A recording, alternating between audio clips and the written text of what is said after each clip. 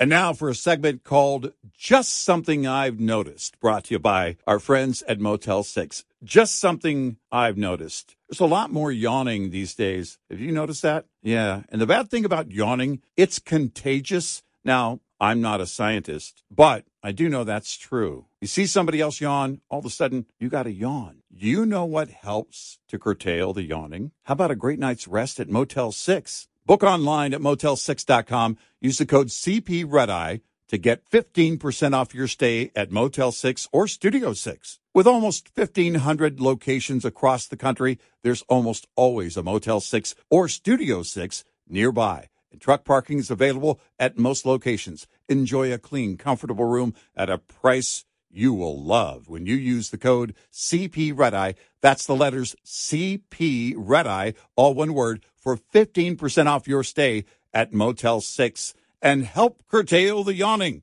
That's just something I've noticed. Brought to you by Motel 6.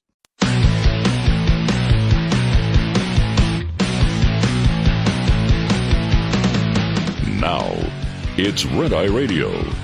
Gary McNamara and Eric Harley talk about everything from politics to social issues and news of the day. Whether you're up late or you're just starting your day, welcome to the show. From the Uniden America Studios, this is Red Eye Radio. Hello and welcome. He is Gary McNamara. I'm Eric Harley as we begin a Thursday. It just might be all over the place Thursday once again. Gary, how are you? I'm doing really good, and we were just having some old man talk. Yeah, I went to my doctor. Yeah, so I was just... It was weird that they're giving out lollipops. Like, wait, is it, it up until the age of 10 and then starting at a certain age? We were talking health issues. Well, I mean, I was just talking to you about the fact of how quickly I have my normal doctor's appointment next week. So, I mean, there's nothing wrong. Everything's fine. Yeah, but you're old. Yeah. They we go every other week. But they did my blood work yesterday, and this morning, I mean, it was by noon when I checked my email. It's like, your blood work's back. I went, really? Yeah, that quick? Yeah, and so they're sending now. I always would get my blood work back, on the app, on the portal, and the doctor would give his comments. Right. And it said, you get these now without, your doctor has not looked at them yet. Yeah, it changed with my doctor a few years ago where they were like, okay, don't read into it, and then we'll get with you on these numbers, and if there's anything out of range, we'll let you know. I actually wrote him a message on the portal saying, all right, I checked this looks good, this is, I went through the whole thing, and he just told me, he goes, very few people understand their blood work. He goes, but you do. Well, when you go as often, it's like, and then all of a sudden it's like you're doing a conference. Well, listen, I concur, doctor. I think with the treatment going forward should be, wait a minute, you're the patient. All of my numbers were within range. I went last week. All my numbers were within range except for one. Personality, and it was dull. It said dull. That's all it said. Out of range, dull in all caps. Dull, D-U-L-L. I'm like, well, that's not very nice. Well, as a type 2 diabetic, we're always watching it. Yeah, I mean, I'm not to that level of having as they call it, the damage level. Mm-hmm. And so everything is fine, but he grades me. Yeah. I get a grade. Yeah. It's like, and so far it's always been, and this is almost 7.5 years since I was diagnosed with type 2. And so I get an A+, which is your type 2 diabetic under control, which means your blood level, your blood sugar isn't doing any damage to your body. Yeah. So. I have a condition called hypochondria, and so I go every other day. Anybody want to take a full blood count? No, we're not going to do that again. But no, I go a few times a year. My mom's always on me. Are you going to, Mom? I'm going to the doctor so often, and it's good. I've had the same doctor's office for many years. My main doctor, moved to San Antonio to take care of his elderly parents. We're about the same age. I was always kind of uncomfortable. Well, for a while, I was uncomfortable with that. I was like, I want my doctor to be much older than me. I want them to have more life experience than I do. My doctor is 3 months older than me. Yeah. Well, see, okay. So you're in the same age, and mine, we were within a year of each other, I think, and then now the doctor that took over, she's also in the same age group. She looks a lot younger than I do, but that's not saying much. Most everybody does at my age, and then it always, for a while, it didn't settle well with me. You know, who was it? Was it Brian Regan or some comedian that did a bit years ago on, the doctor? Brian Regan did a bit of a doctor walking in, and he had his coat, the coat that doctors wear. It was misbuttoned. It was off by a button. And he said, I don't think I can go back to that doctor, because if you can't get down, if you can't get dressed, if you can't get that down, then I don't know how you completed med school. But for a while there, I had a problem with having a doctor that was the same age as me. For some reason, it was too much TV.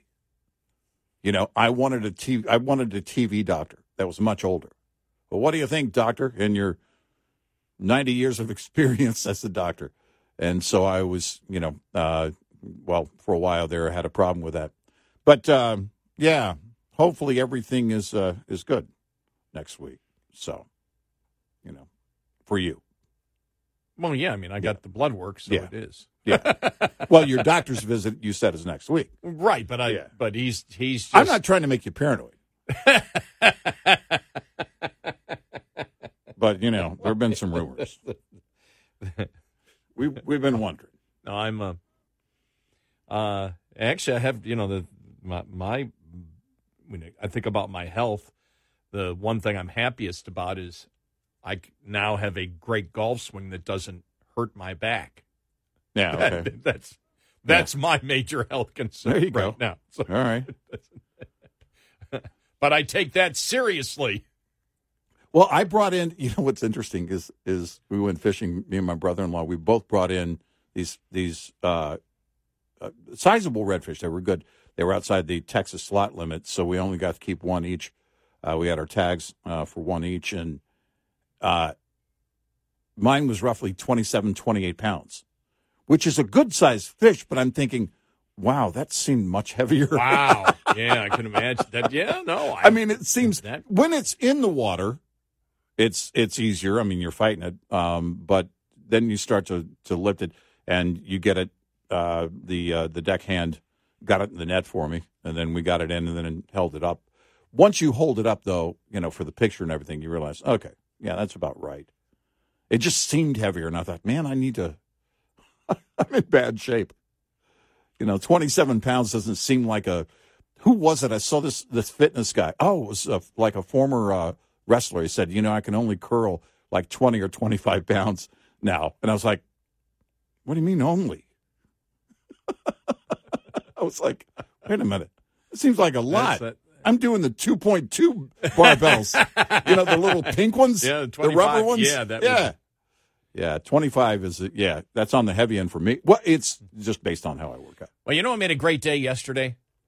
When you start going through your emails and the headlines of your emails, the most frequent headline of my emails yesterday was let me make sure I get it correct exactly how I put it yesterday. Yes, slob elitism. Yeah.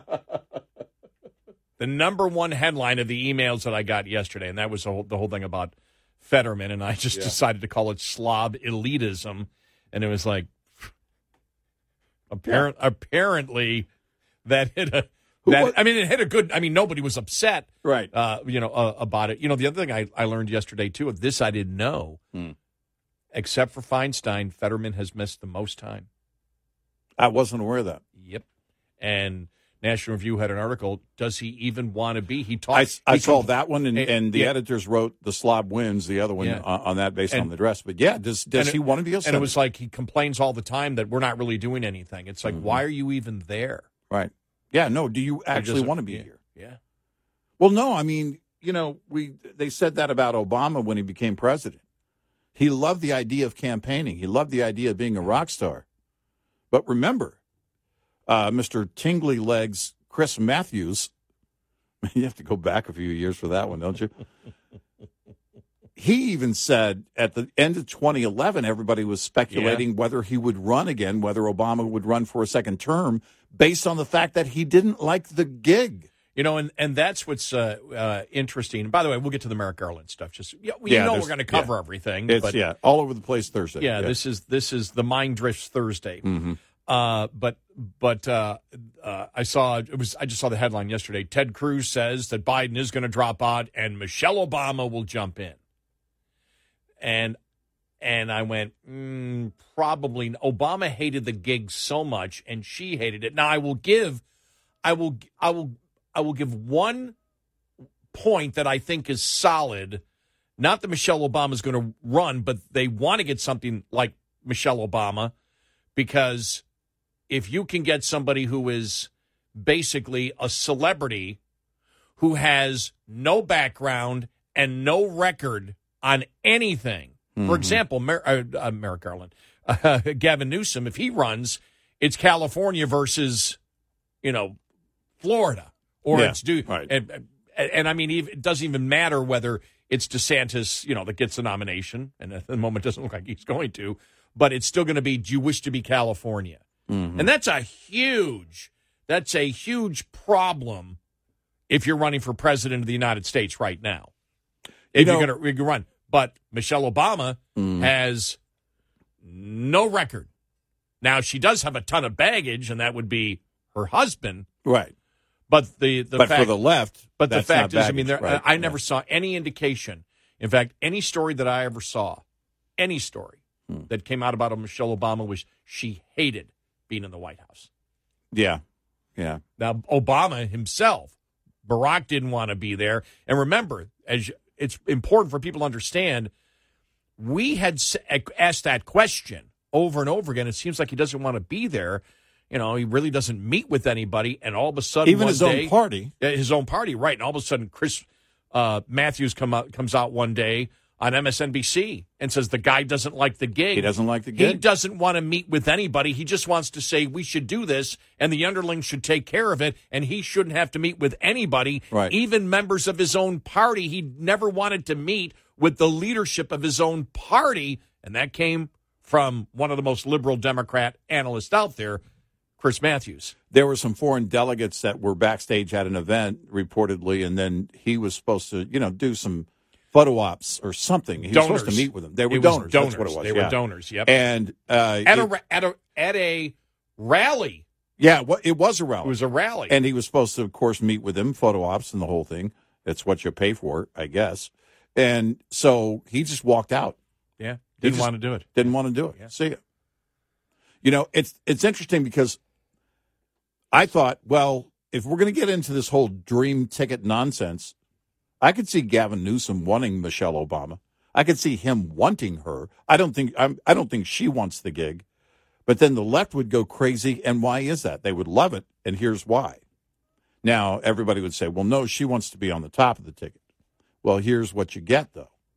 You get Gavin Newsom for 8 years, and then the idea would be to get Michelle Obama for 8 years. Democrats control the White House for 16 years with that ticket. Now, it doesn't work that way, but if we're going to get into the dream ticket nonsense, then why not? And it is nonsense. I mean, it just doesn't work that way. By the end of that second term for whoever's on the top of the ticket, then you're dealing with baggage and everything else from, and it doesn't matter how great the presidency is in that 8 years. Just ask Joe Biden. So that was interesting yesterday. Well, what we got out of what I got out of Merrick Garland yesterday is the fact that he appointed the special counsel for the exact reason that we were against a special counsel being appointed. Yep. And that is, I'm not going to answer any questions. Right. The report will be out, which means 2, 3, 4 years from now, you'll get a report on it, and he's not really going to comment on it. And he asks absolutely no questions and is clueless about what goes on in his Department of Justice. Yeah. And I don't think that's over-the-top rhetoric if you watched it. No, I think it could be the case where the headline is, President Malia Obama releases report from the Justice Department. Well, years from now, decades from now. The one question that, because his opinion of the whistleblowers is they're all wrong and it's just an opinion. And that Weiss always had the power to do everything. Right. Weiss could have done whatever he wanted. The question is, well, then why does it need to be special counsel? Right. Why appoint that? Right. The only reason you appoint that is to keep this thing on the back burner for years. Right. Well, because what the point is, if he didn't have all the power to do it, as the whistleblower said, he said in a meeting, and it's more than one person who has said that he didn't have the authority to do it in both in Washington and also in California. He couldn't do it. That would be why you would jump up to special counsel status. Right. Because you're saying, well, I didn't have the authority to do it. Special counsel status gives me the ability to prosecute anywhere. I mean, that's what everyone, even the left, was reporting when this happened. Well, if that was the case, now he can do it. Right. And it's like, well, no, he has to do it. Well, did you ask him why? No, I didn't ask him why. He just wanted to do it. Yeah. I asked no questions about anything because I don't want to interfere. Well, you can ask. You're not asking about the case. You can ask questions. You're asking about why do you wish to change your job description. Right. That's not asking about Hunter Biden. Right. But he is. But he turned everything off. No, we're not going to approach it. Merrick Garland comes off. He's one of those people that has a personality like he's your friendly grandfather, and he's the biggest slime ball you could possibly imagine. Well, he uses that to hide his sliminess. If you read the transcript versus his demeanor, it's very different. We got a great show ahead. 866-90 Red Eye. Did you know that up to half of all major engine failures are due to poor cooling system maintenance? That's a lot of downtime and can cost drivers big. You expect a lot from your engine, which is why the cooling system must be a part of your maintenance routine. Here's a tip to keep your cooling system in shape and your engine running smooth. Have the system properly flushed whenever the coolant is changed. Over time, contaminants from seals, oil, and fuel are released into the system and must be removed. And remember, flushing the system with the right coolant mix and water dilution is crucial. If you have coolant questions or need an expert to help flush your system, have your cooling system inspected by a professional technician. This report is brought to you by Shell Rotella. Shell Rotella, with advanced synthetic technology, is designed to help keep your rig running with more mileage and less maintenance. We'll be right back with more Red Eye Radio with Eric Harley and Gary McNamara. And now for a segment called Just Something I've Noticed, brought to you by our friends at Motel 6. Just something I've noticed. Bargain hunting is back. I mean, bargain hunting's always been around. We always love a great deal. But man, everywhere you look, people are bargain hunting. There's so many great ways to find great deals. Hey, I have a great find in your bargain hunting journey. Book online at Motel6.com. Use the code CPRedEye to get 15% off your stay at Motel 6 or Studio 6. With almost 1,500 locations across the country, there's almost always a Motel 6 or Studio 6 nearby, and truck parking is available at most locations. Enjoy a clean, comfortable room at a price that's a real bargain when you use the code CPRedEye. That's the letters CP Red Eye, all one word, for 15% off your stay at Motel6.com. That is a bargain. That's just something I've noticed. Brought to you by Motel 6. Afford Anything talks about how to avoid common pitfalls, how to refine your mental models, and how to think about how to think. Paula, while certainly you can mess up on $1 million a year, it is far less likely than it is on $30,000 a year. Right. I would meet wonderful people that were struggling with a budget that was super tight. It was 100%. You need to make more money. Make smarter choices and build a better life. Afford anything, wherever you listen.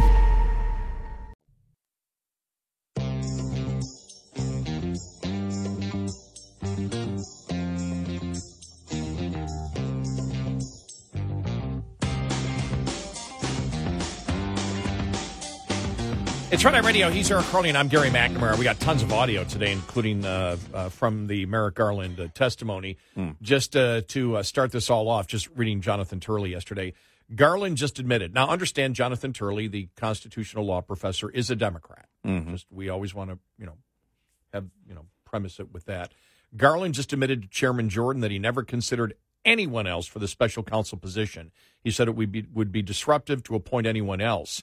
Yet, a bit of disruption is precisely what many were hoping for in the light of the whistleblowers and the botched plea deal. Even liberal pundits have described the handling of the investigation an unholy mess. Disrupting an unholy mess does not seem like a bad idea. What is striking, and this is what got to me from the parts I saw, what is striking is the lack of curiosity of the Attorney General of the United States. He was repeatedly asked about major scandals at his department, and he insisted that he only knew what was in the media. Matters raised 2 years ago to Garland remained a mystery to him. He's BSing, that's why. Yeah. Likewise, time and time again, he says decisions are left to others. He appears to be a mere pedestrian in the work of his own department. Thus far, the consistent message of the Attorney General has been to go pound sand. That is precisely why trust in his department has plummeted under his watch. Garland has a valid objection to some questions, but he can answer some of those questions, but he has chosen not to. Well, and that's it. He's going to be defiant at every turn. And the move was exactly what we thought it was going to be in assigning special counsel. It's out of my hands, and I'm not going to touch it.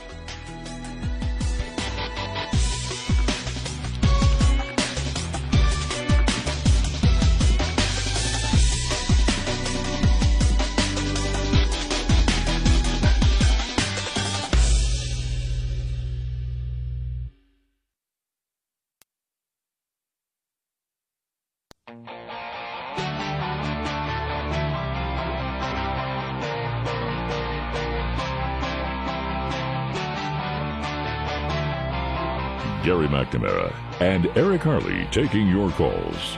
1-866-90-RED-EYE. It's Red Eye Radio. He is Eric Harley, and I'm Gary McNamara. You know, one of the things yesterday with Merrick Garland, and the Daily Caller noted this, and Jim Jordan did too, but I was just reading from the Daily Caller, and that, the question is where he says David Weiss has full authority during the Hunter Biden investigation.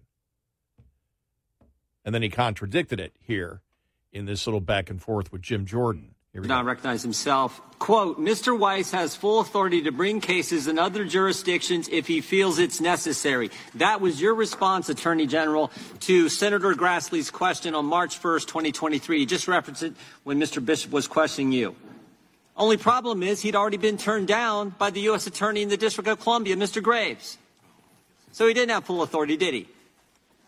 I had an extended conversation with Senator Grassley at the time. We briefly touched on the Section 515 question and how that process went.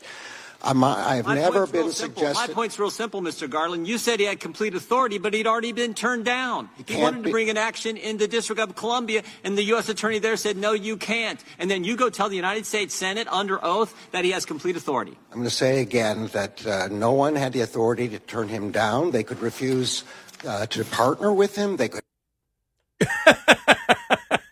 I mean, it's just nonsense. I mean, it is. It's just it was like they just took a weekend host from MSNBC and put them up there to debate in a nonsense fashion. That's that. They don't talk like, in this case, Attorney General. We said this going back to Comey. Yeah. Comey did not talk law enforcement language. He didn't speak in those terms. Comey's just weird, and we've learned that or confirmed that since all of that happened on the Russian hoax. But you look here, and it's the same thing. Merrick Garland. This is a guy who has a vendetta against Republicans, and it goes back to the whole Supreme Court thing. He had full authority, but they could decide not to partner with him. Yeah, they don't have to partner with him. It's just, I mean, it is pulling teeth. This is North Carolina's Dan Bishop. Let's go to part of this. This is a longer audio cut, but it just shows you how it was like. Yeah, you know, it's pulling teeth. Where ultimately, though, the authority is yours. Yes, you made the point that you don't take orders from the president about such things. You decide ultimately what the Justice Department will do. I announced at the beginning, I promised that he would be able to bring whatever cases he wants, and I have followed through on that promise. I'm permitted to make that kind of promise, and I have made it. Did you undertake to inform yourself, to interact with him sufficient to ensure that he knew he possessed that authority, or that you would see to it that he had all necessary authority? I don't think there's any doubt that he knew. He has written 3 letters to this committee indicating that he understood he had that authority. You're also aware, though, aren't you, sir, that a senior IRS investigator, whistleblower, came forward and has testified publicly that Mr. Weiss stated that he did not have such authority. He was not the decider. Are you aware of that? I'm aware of the testimony. I was not present at any point during that statement. And Mr. Weiss, who was present, has indicated that he had the authority and he knew that he had it. Subsequent to those developments, though, you decided to make Mr. Weiss special counsel, which you had not done before. Mr. Weiss made clear he did not ask me to be special counsel until last month, and last month I made him special counsel. Did you have some lack of information that you should have had that would have caused you to act earlier to make him special counsel? Mr. Weiss did not ask to be special counsel before. I understand he didn't ask. You've said that, sir. Did you take the necessary steps to inform yourself what authority he understood he had or what obstacles he was encountering? Look, Mr. Weiss had, as I said from the beginning, at the very beginning, that he had authority over all matters that pertain to Hunter Biden. Have you learned that he was in fact deterred by decisions of the United States attorneys in the District of Columbia and the Northern District of California from proceeding as he thought best? With respect, Congressman, Mr. Weiss has not said that he was deterred. He said that he followed the normal processes of the department. And that he was never denied the ability to bring a case in another jurisdiction. Well, what changed then, Mr. Attorney General? What made you decide that it was sufficient to leave him in the situation he was until you decided to make him special counsel? Mr. Weiss asked for that authority, given the extraordinary circumstances of this matter, and given my promise that I would give him any resources he requested, I made him special counsel.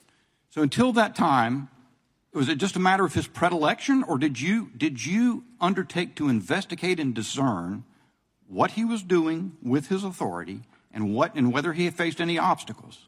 I did not endeavor to investigate because I had promised that I would not interfere with this investigation.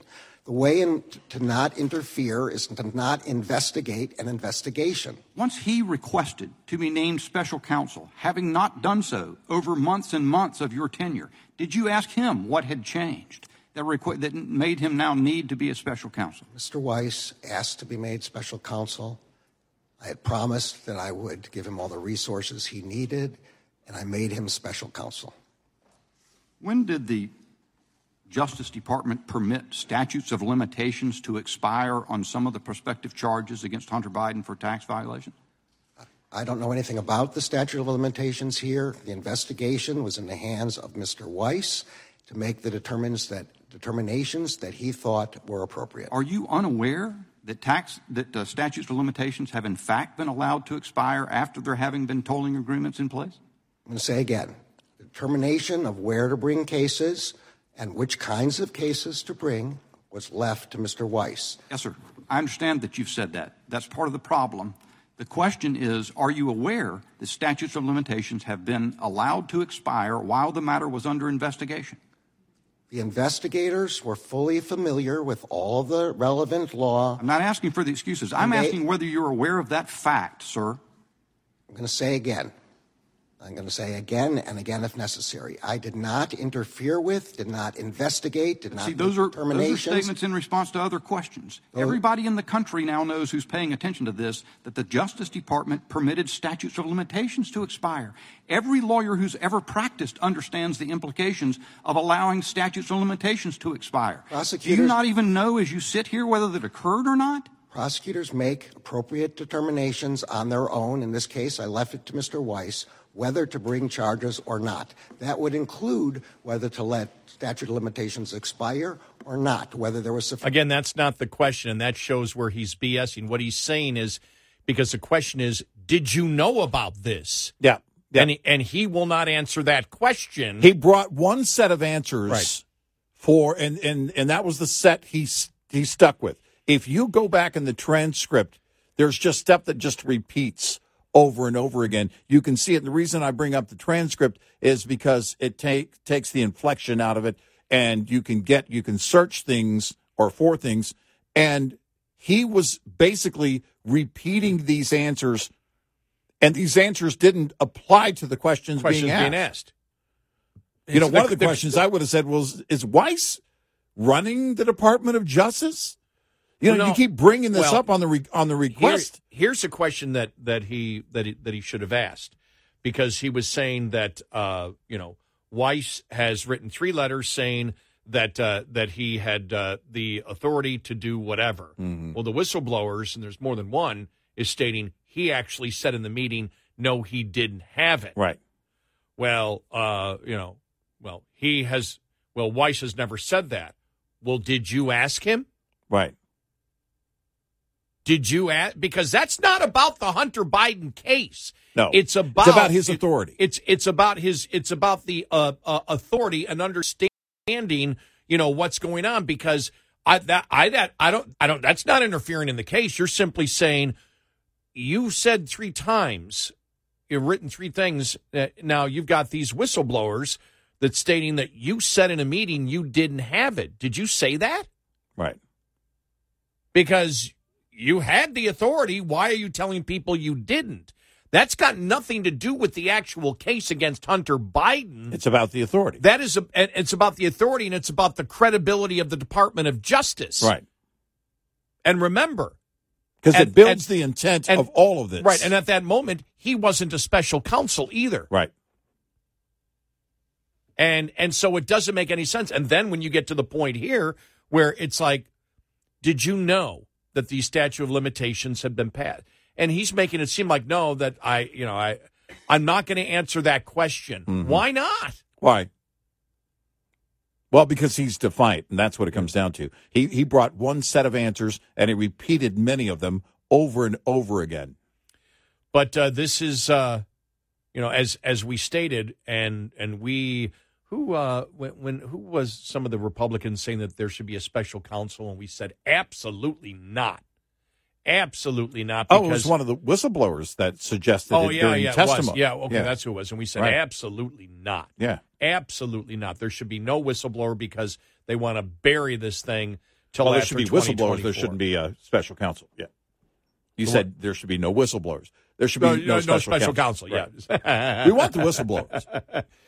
Yeah, so like I said, it's what I expected. I mean, I'm not surprised, but what happened. But again, if you look at this and you wonder why the American public, and I know one of the Republicans yesterday was saying that 65% of Americans now don't have credibility in the Department of Justice. I don't know what poll he was referring to there. I don't have that. And he said, and it's because of you. And when you give answers like this, like he did yesterday, where you don't answer the questions, and questions that have nothing to do with the investigation, things like, are you aware of what's happening in the world? Yeah, right. And he will not answer the question. He'll answer another question, but not that question. All he had to say is, look, I'm not going to answer that question because I feel it would affect something. But he didn't do that. No. And it's exactly what the reason we didn't want a special counsel is because they wish to bury this. Otherwise, you answer questions that at least make sense. Yep. And for him to not answer the question, is that because he doesn't pay attention to the news and he had no idea what his own damn Department of Justice was doing? No, I think that's a pretty good likelihood, actually. It would be an embarrassment to him to answer it, to say it gives him plausible deniability. One of the biggest stories out there concerning Hunter Biden, which the American public is concerned about, because you're talking about evading taxes and not paying your taxes. Right. Nobody gets a pass on that. Right. And you've been investigating it, and it's not a complicated case. No. Of evading taxes. Nope. And pretty you basic. just let the statute of limitations, your guy just let him go by, and you're saying, well, I'm not going to get involved in that. Oh, I can't question it. That's a load of horse manure, because he wasn't special counsel when he did that. That reminds me of Mueller. No, it's not within my purview. You're the Attorney General. Well, he was a special counsel. I know. No, I'm talking about Merrick Garland. It's the same type of answer that the special counsel gave. Well, it's not in my purview. You're special counsel. Well, I'm not going to touch this. I'm not going to look at it. I'm not going to ask questions. You're the Attorney General. But he can be as defiant as he wants, and nobody is going to do a damn thing about it. 866-90 Red Eye. Coming up, more with Gary McNamara and Eric Harley. It's Red Eye Radio. What's up, everyone? It's Reality Steve, your number one source for all things Bachelor Nation and reality TV. Every day, I'm giving you the behind-the-scenes juice and your info on all your Bachelor Nation stories, and also interviewing some of your favorite reality stars. My name has been synonymous with spoilers, but I'm so much more than that. Give me a listen. The Reality Steve Podcast, part of the Believe Network. Just search BLEAV on YouTube or wherever you listen.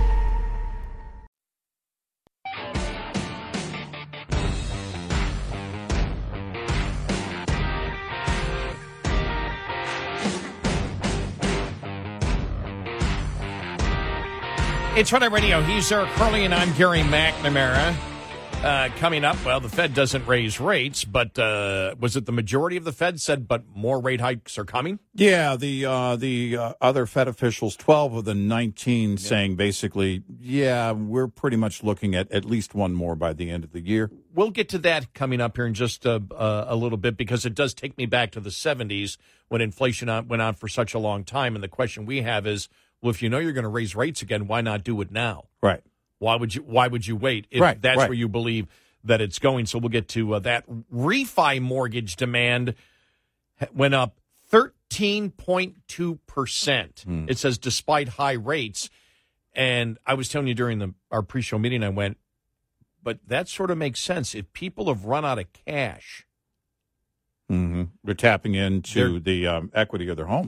Exactly. I mean, that, and it doesn't matter what the rates are, because it wouldn't make sense in a streamlined situation, because you wouldn't go from, if you've got lower interest, you're not going to go to paying higher interest in a streamline. It would be about taking some of that equity out in cash. Yep.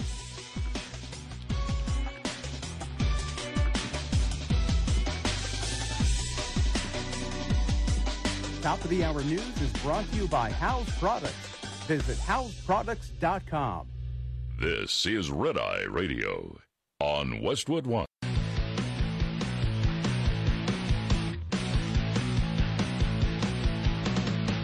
Now, it's Red Eye Radio.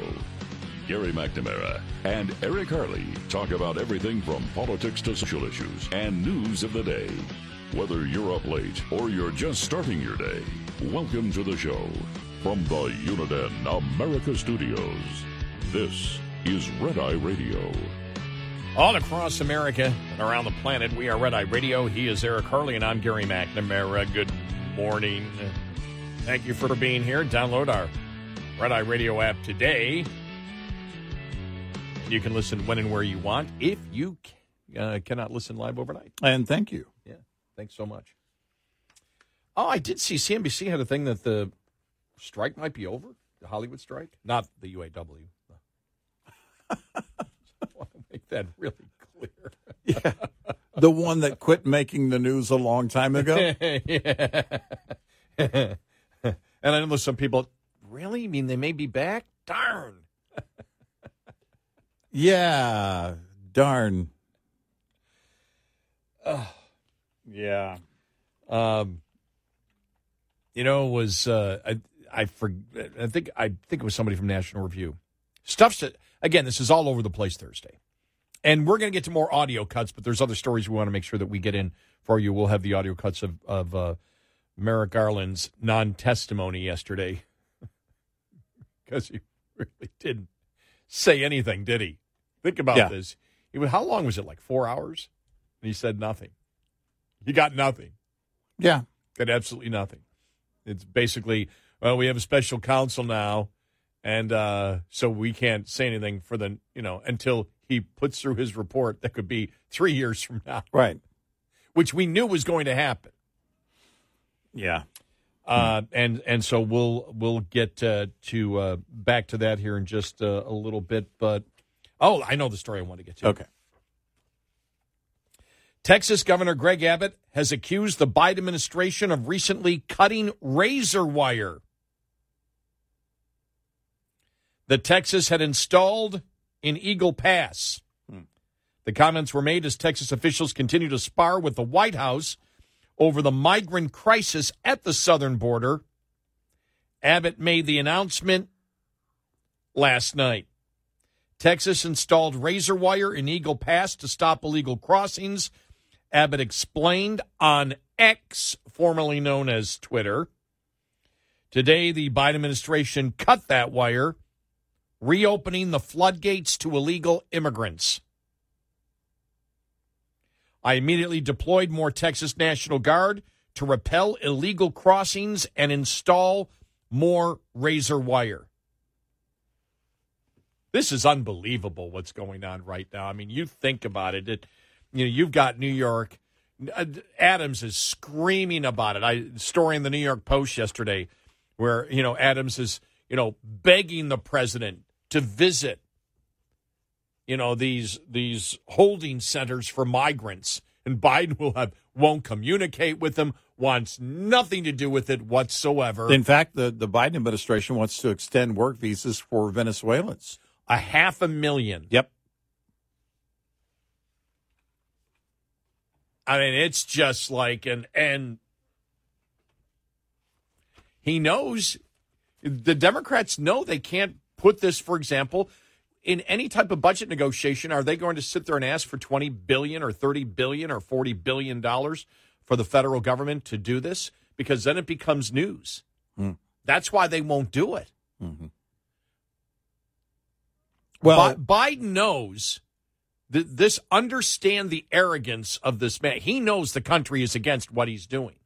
He's going to continue to do it. He doesn't. If you're a Democrat, understand he doesn't care if he makes your life hell. No, he doesn't care. For example, in New York City, where Mayor Adams, a Democrat.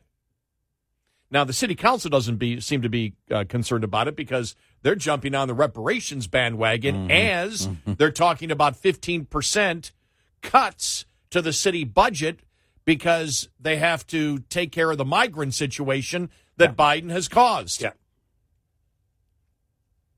The other thing is, too, since the story came out last week, that, wait a minute, out of the 110,000 migrants that are there, only 13,000 came from Texas.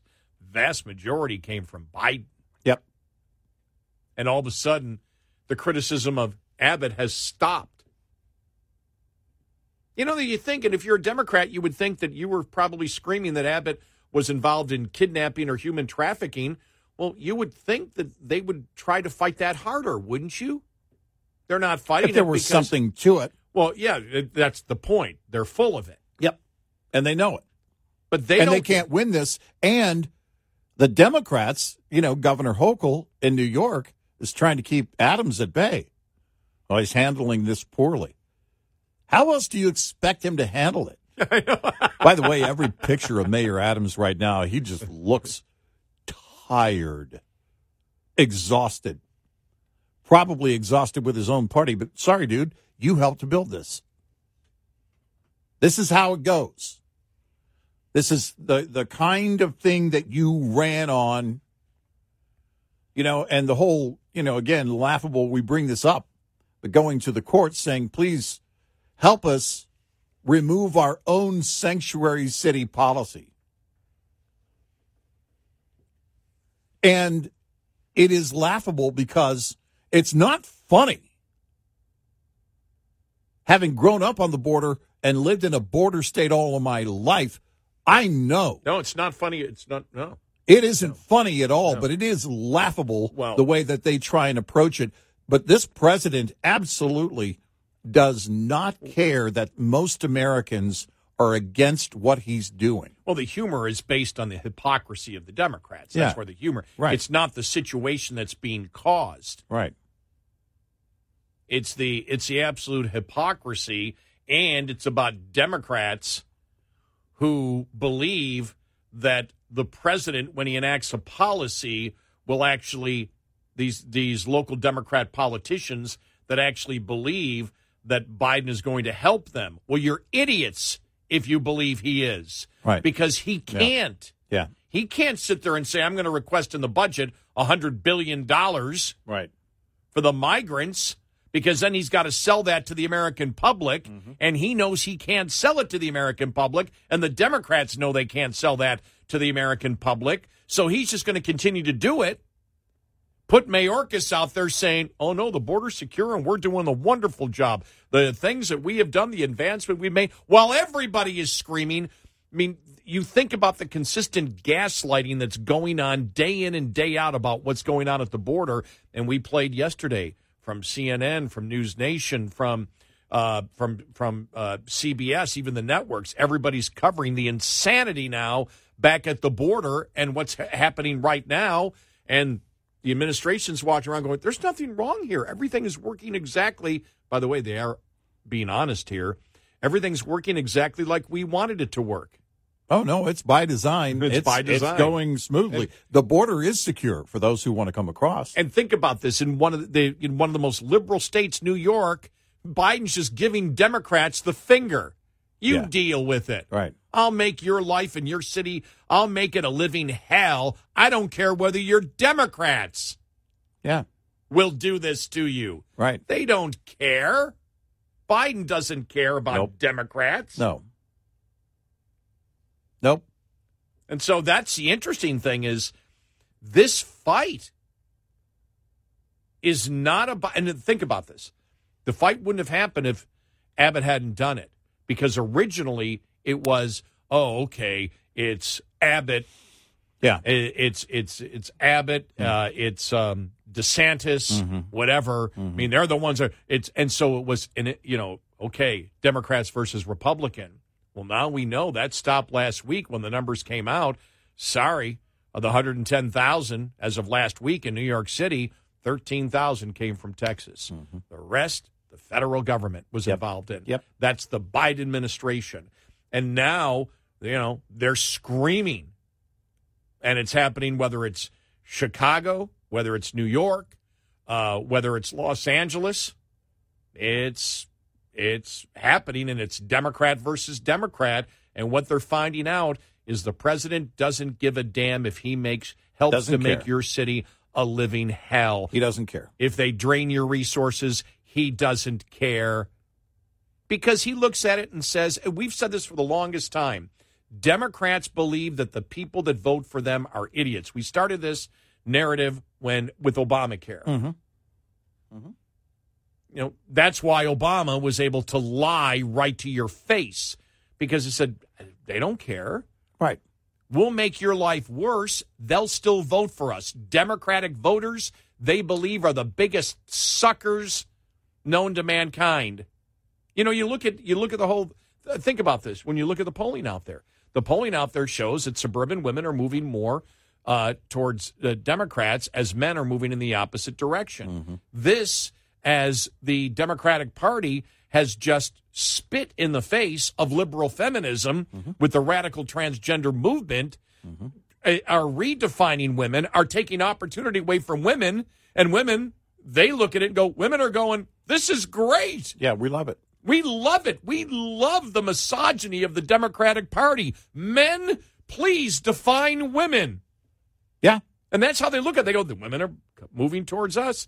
And we are as blatant misogynist as anyone has ever been as a political party in modern times in the United States. So they look at it across the board, whether it's immigration, whether it's the misogyny of their radical transgender movement and their destroying of opportunity for women.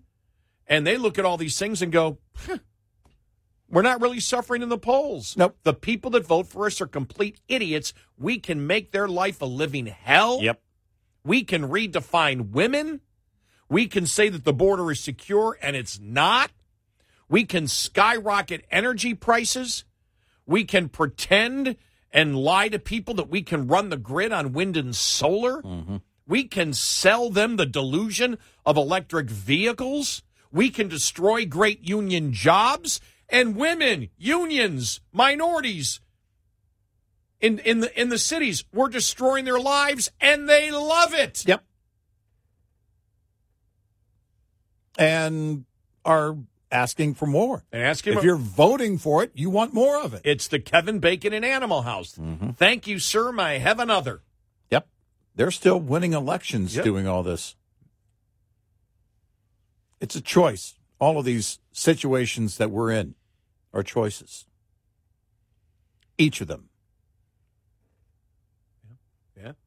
It's the country is where we are today, not because there are problems we can't solve. Right. But that the political party that has been more in power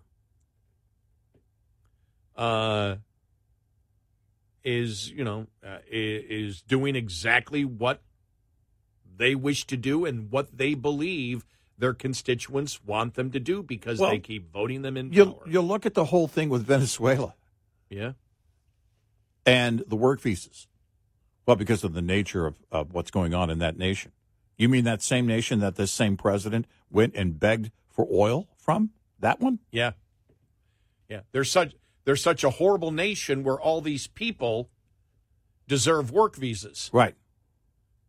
And the government is horrible. It's horrible. These treats the people horribly. We're going to extend it only for this one nation. Oh, by the way, we're going to go over there and also ask for oil. Yeah. And now we're going to beg the dictator for oil because we won't produce it on our own. Yeah. It's pure insanity. Well, if you're going to build a socialist society, then what you want to do is bring over more people that are already used to it. Or maybe it's not a great idea because they may be trying to escape it. See, that's what they don't get. Well, they never saw the switch. They never saw. I mean, if you look at it, I mean, it may be slower with blacks, but it's just like with Hispanics. They're moving over. I mean, you think about it, the Democratic Party is becoming the elite rich. Yeah.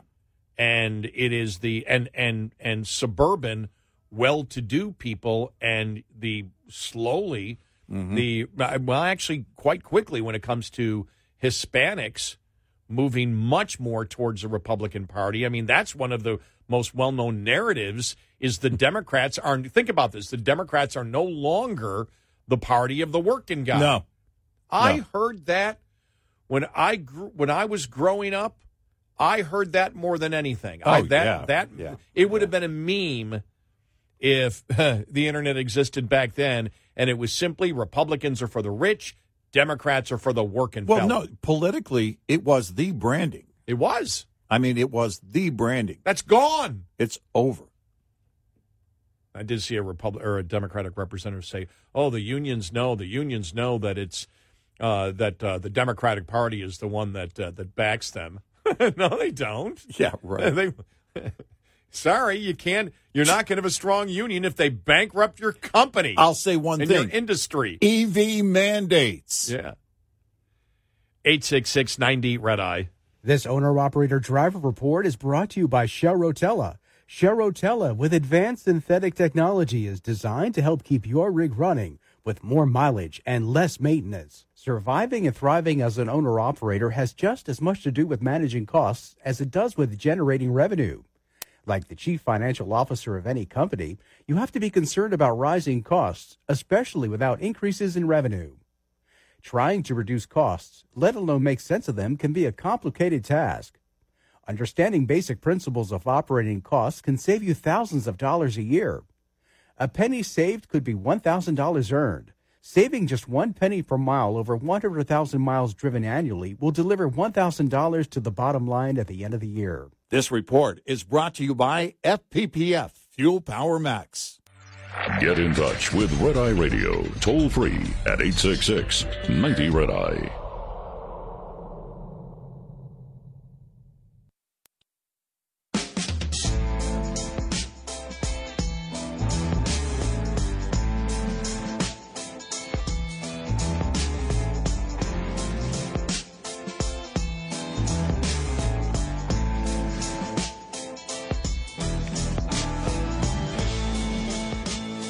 It's Red Eye Radio. He is Eric Harley, and I'm Gary McNamara. Coming up following the bottom of the hour, we will get to more of the audio from Merrick Garland. Mm-hmm. Also, could oil go up to $100 a barrel?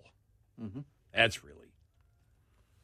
Yeah, I mean, that's really it's been hovering at 91 for a while now. Well over I think on the better part of 2 weeks now, at least. I'd have to go back and double check. And as we sit right now, just under $89 a barrel. So, it could go. And it's interesting because I saw John Carney, who's on Bloomberg all the time, Breitbart economist, mm-hmm. and he was saying, he goes, they've tapped everything they can really get out of the strategic oil reserve. Yeah. There's going to be major pushback if they try to do it. And he's like, and so there's nothing left. There's nothing they can do. So it's going to go up to $100 a barrel. Mm-hmm. And he doesn't see it coming down. He said, because he goes, we're producing here in the United States not as much as we could. And it's increasing, but you've got Saudi Arabia and OPEC and other nations say, no, we want to cut back. We want to keep it at $100 a barrel. Well, you do. And that's going to keep inflation high across the board. Yep. Which brings me to another. Like I said, it's all over the place Thursday. Mm-hmm. Another article that I was reading yesterday, and it was, this one in National Review, which was stating, does anybody care about high prices? Right. Because, with everything going on, all the negotiations with the automobile union and everything else, cars people already can't afford vehicles. In fact, it's the most expensive time ever to buy a car right now. And it's going to go way up if the labor costs go up. Yep. And it's going to go way up if they can't make a profit on it. Mm-hmm. And it's like, does anybody care about the prices that people pay?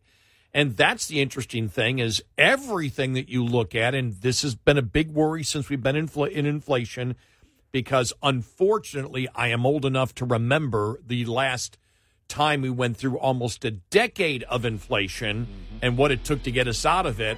And I sit back and I go, are we headed there again? Yeah, right. That's my fear. I think quite possibly.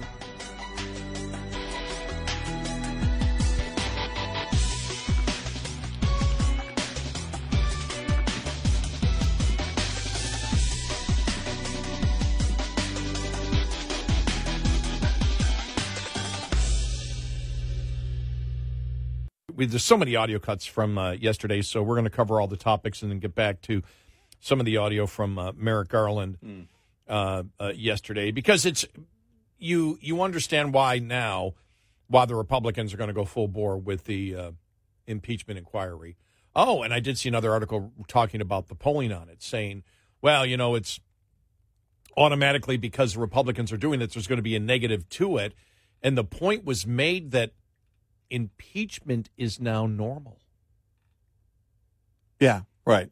That it's not people don't view it as a radical thing anymore.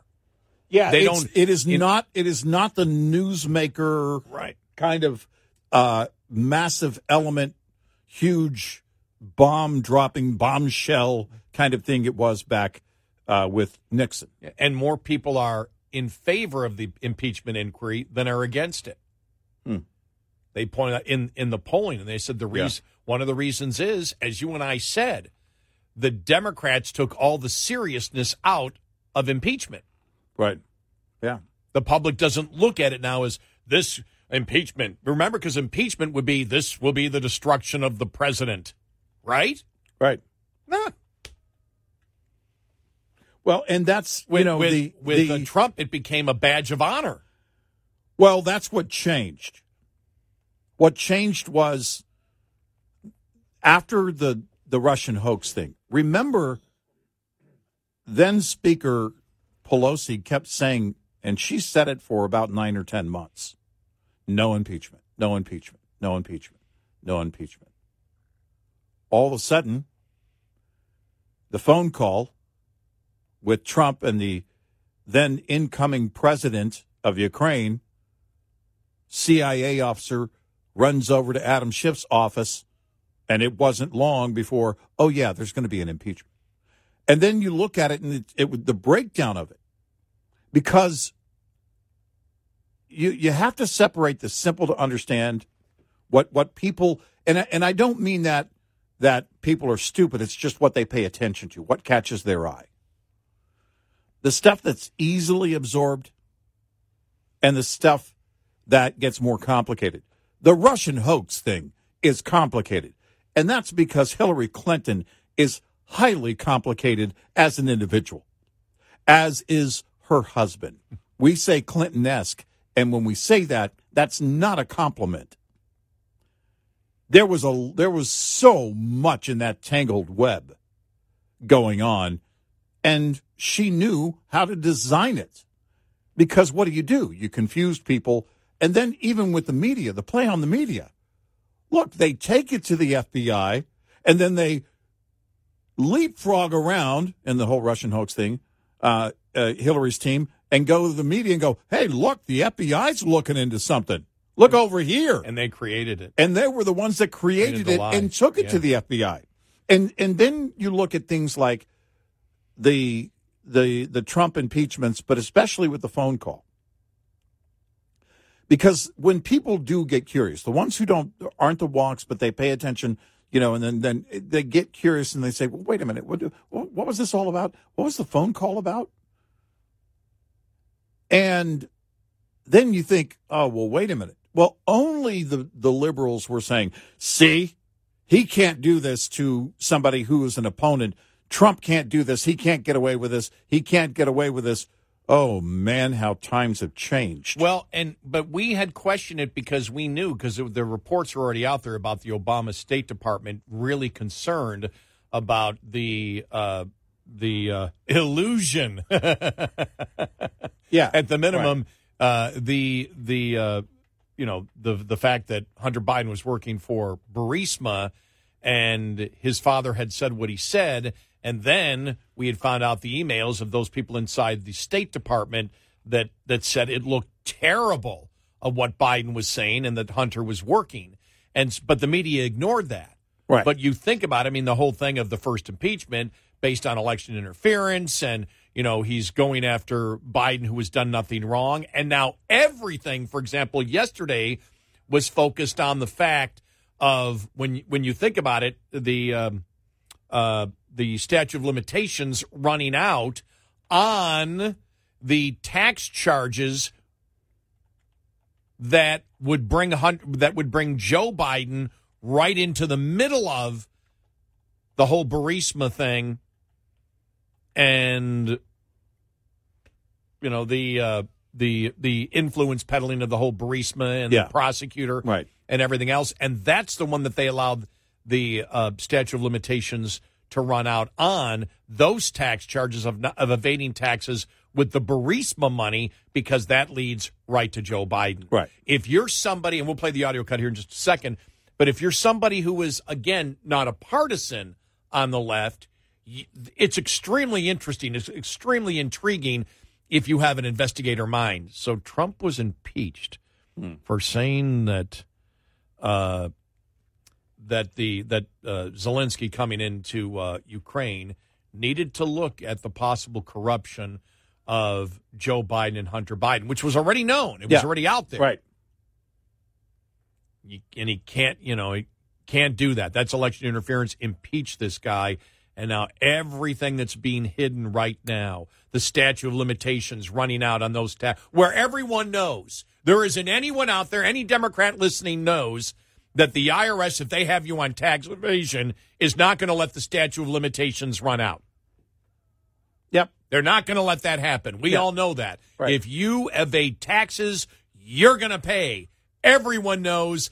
I mean, that is as certain as death and taxes. Well, I mean, I was about to say it's where that came up. You know, how they came up with that. There are two things that are certain: death and tax. You're gonna pay. Right. You're going to pay, and if you evade taxes, and you have a pattern of evading taxes, you'll do serious jail time. Yep. And they'll go after Hollywood actors. Yep. They don't care. The IRS will get. And so for this to be dropped, and then it's dropped, and then the IRS whistleblowers come forward from inside it. And if you're the average American who isn't a partisan, you're going, this stinks to high heavens, which is exactly what all the polls show. Yep. Well, Jim Jordan gets into this with Merrick Garland on this exact point. Here we go. Does not recognize himself. Quote, Mr. Weiss has full authority to bring cases in other jurisdictions if he feels it's necessary. That was your response, Attorney General, to Senator Grassley's question on March 1st, 2023. You just referenced it when Mr. Bishop was questioning you. Only problem is he'd already been turned down by the U.S. Attorney in the District of Columbia, Mr. Graves. So he didn't have full authority, did he? I had an extended conversation with Senator Grassley at the time. We briefly touched on the Section 515 question and how that process went. I've never been suggested. My point's real simple, Mr. Garland. You said he had complete authority, but he'd already been turned down. He wanted to bring an action in the District of Columbia, and the U.S. Attorney there said, no, you can't. And then you go tell the United States Senate under oath that he has complete authority. I'm going to say again that no one had the authority to turn him down. They could refuse to partner with him. They could not. You can use whatever language. Refuse to partner is turning down. Well, it's not the same under a well-known Justice Department practice. Here's why the statute of limitations question is important, and Mr. Bishop was getting at just a few minutes ago. Here's why it's important. You let the statute of limitations lapse for 2014, 2015. Those were the years with the felony tax charges where Hunter Biden was getting income from Burisma. Here are 4 facts that I think are so important. Hunter Biden was put on the board of Burisma, made a lot of money, got paid a lot of money over those years, a couple $1 million. He wasn't qualified. Fact number 2, he wasn't qualified to be on the board of Burisma. Not my words, his words. He said he got on the board because of his last name, the brand, as Devin Archer said when he was under oath and we deposed him. Fact number 3, Burisma executives told Hunter Biden, we're under pressure, we need help. Fact number 4, Joe Biden goes to Ukraine, leverages our tax money, American people's tax money, to get the prosecutor fired who was applying the pressure. Interestingly enough, that fact is entirely consistent with what the confidential human source told the FBI, and they recorded in the 1023 form, the same form Mr. Wray didn't want to let this committee and the Congress see. That all happened. That all happened. And what I'm wondering is why you guys let the statute of limitations lapse for those tax years that dealt with Burisma income. There's one more fact that's important, and that is that this investigation was being conducted by Mr. Weiss. an appointee of President Trump. You will, at the appropriate time, have the opportunity to ask Mr. Weiss that question, and he will no doubt address it in the public report that will be transmitted to the Congress. That's the point right there where I think that drove Jonathan Turley nuts. That's it. Because what he's saying is, we'll answer your question in 3 or 4 years. Well, that's it. If you'll just make a note for your grandchildren of all the questions that they should ask when the report comes out. This is why we didn't want a special counsel. This is why. And you know how you know he's being political? There's no reason for him as a law enforcement person to bring up the fact that Weiss was appointed by Trump. Right. Because there's a ton of people out there. Right. You know, James Comey, and Trump allowed him to stay when we told him he should fire. Right. He should fire. And I don't care who appointed who. It doesn't matter who appointed. And that's how you know it's political. That's how you know that Merrick Garland is playing games. Because how many times yesterday did he say Weiss, who was appointed by Donald Trump? Well, we know there's a ton of people inside of Trump's administration that tried to get him out. Right. That worked against him all the time, whether they were appointed by him or not. It didn't matter. And so that's how you know right there that he's playing politics. It's not about justice to Merrick Garland. It's not about proper law enforcement. It's about politics. I would like. Where's Kevin Tober from Newsbusters? Kevin, go listen to the whole 4 hours and see how many times he references Weiss was appointed by Donald Trump, because he's trying to make a political point that Mr. Weiss is beyond reproach because Trump appointed him, and therefore he would somehow favor Trump. Everyone knows that's not true. Somebody should confront him. I don't know if they did yesterday, but somebody should confront him on that. On the search, like I just did there. Okay, on the search in the transcript, it comes up. The word "appointed" comes up, and Trump is let's see, 1, 2. I can actually search it half a dozen times.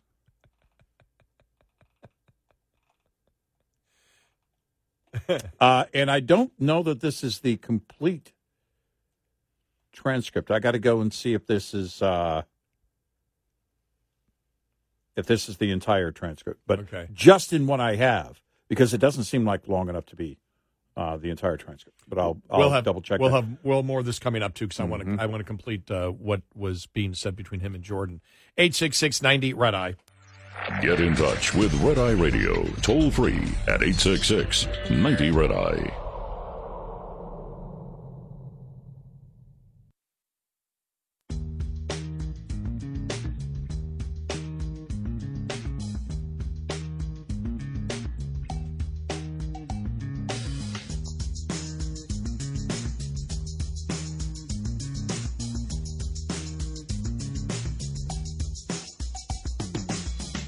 It's Red Eye Radio. He is Eric Harley, and I'm Gary McNamara. We'll get to more of the Merrick Garland back and forth yesterday. By the way, it was a lot more than 6. I'm going through other parts of the transcript. I found like 11 more. Oh, yeah. He said it consistently. He said it, I think, 3 or 4 times during one back and forth with one of the representatives. Yeah. And so that's how you know he's playing politics. I think it was McClintock. I think. Oh, okay. Well, I was gonna play the McClintock too, and plus Jonathan Turley commented on it yesterday. Yeah. Also, I believe it was on Fox. I think he commented on it. But that's how you know, because if you're in law enforcement, it doesn't matter who appointed anybody. You're simply saying he's following the law enforcement processes. Yeah. You know, the law enforcement process, here are the standards that we have, and this is what he followed. You don't bring in who appointed him. Doesn't matter who appointed him. It's, is he doing his job? That's how you know. That's the key that you know that Merrick Garland is a political hack. Yep. Tell me where I'm wrong. Right. There's no reason to bring that up. Especially there's no reason to bring it up with Donald Trump. It really doesn't have any credibility, because we know that people that Trump may have appointed or allowed to stay in, for example, like Comey, worked against him on a consistent basis. In fact, was it Comey who said that for example, with what's his name? Oh, the guy that they went after. Remember he said we went in and asked him. We went in and interviewed him. Didn't follow proper protocol. Michael Flynn. Mm-hmm. Yeah, in the Michael Flynn interview. The incoming administration was very green. They were new to all this, and essentially they didn't know that the proper protocol would have been to approach White House counsel first. Right. And so they didn't do it. Comey was bragging about that in testimony. I mean, it's just insane, the arrogance that runs through these people.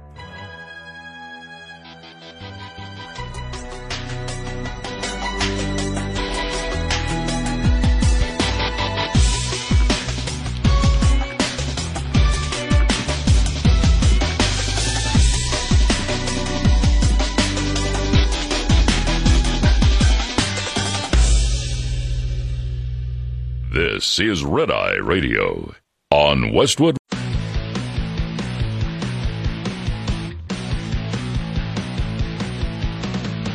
Now, it's Red Eye Radio. Gary McNamara and Eric Harley talk about everything from politics to social issues and news of the day. Whether you're up late or you're just starting your day, welcome to the show. From the Uniden America Studios, this is Red Eye Radio. All across America and around the world, we are Red Eye Radio. He is Eric Harley, and I'm Gary McNamara. Good morning. Thank you for being here. I just saw this story. Where is this? Fox Business, I think, had this story. A customer at a Vietnamese restaurant in California was forced to pay an 18% gratuity charge under a restaurant policy that requires a surcharge for any tables with parties of one or larger. Aren't all parties party of one or larger? A photo of the receipt taken from the restaurant was posted online, mildly infuriating many people reading the thread, showing the policy. It reads, 18% service charge included for parties of one or larger. An 18% gratuity is applied automatically. If you have any questions, speak to the manager.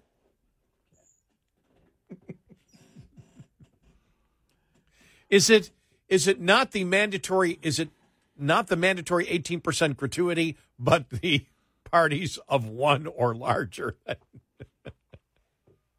that irritates people? Yeah, I mean, if you're going to do that, they're basically saying everybody pays mandatory 18% tip.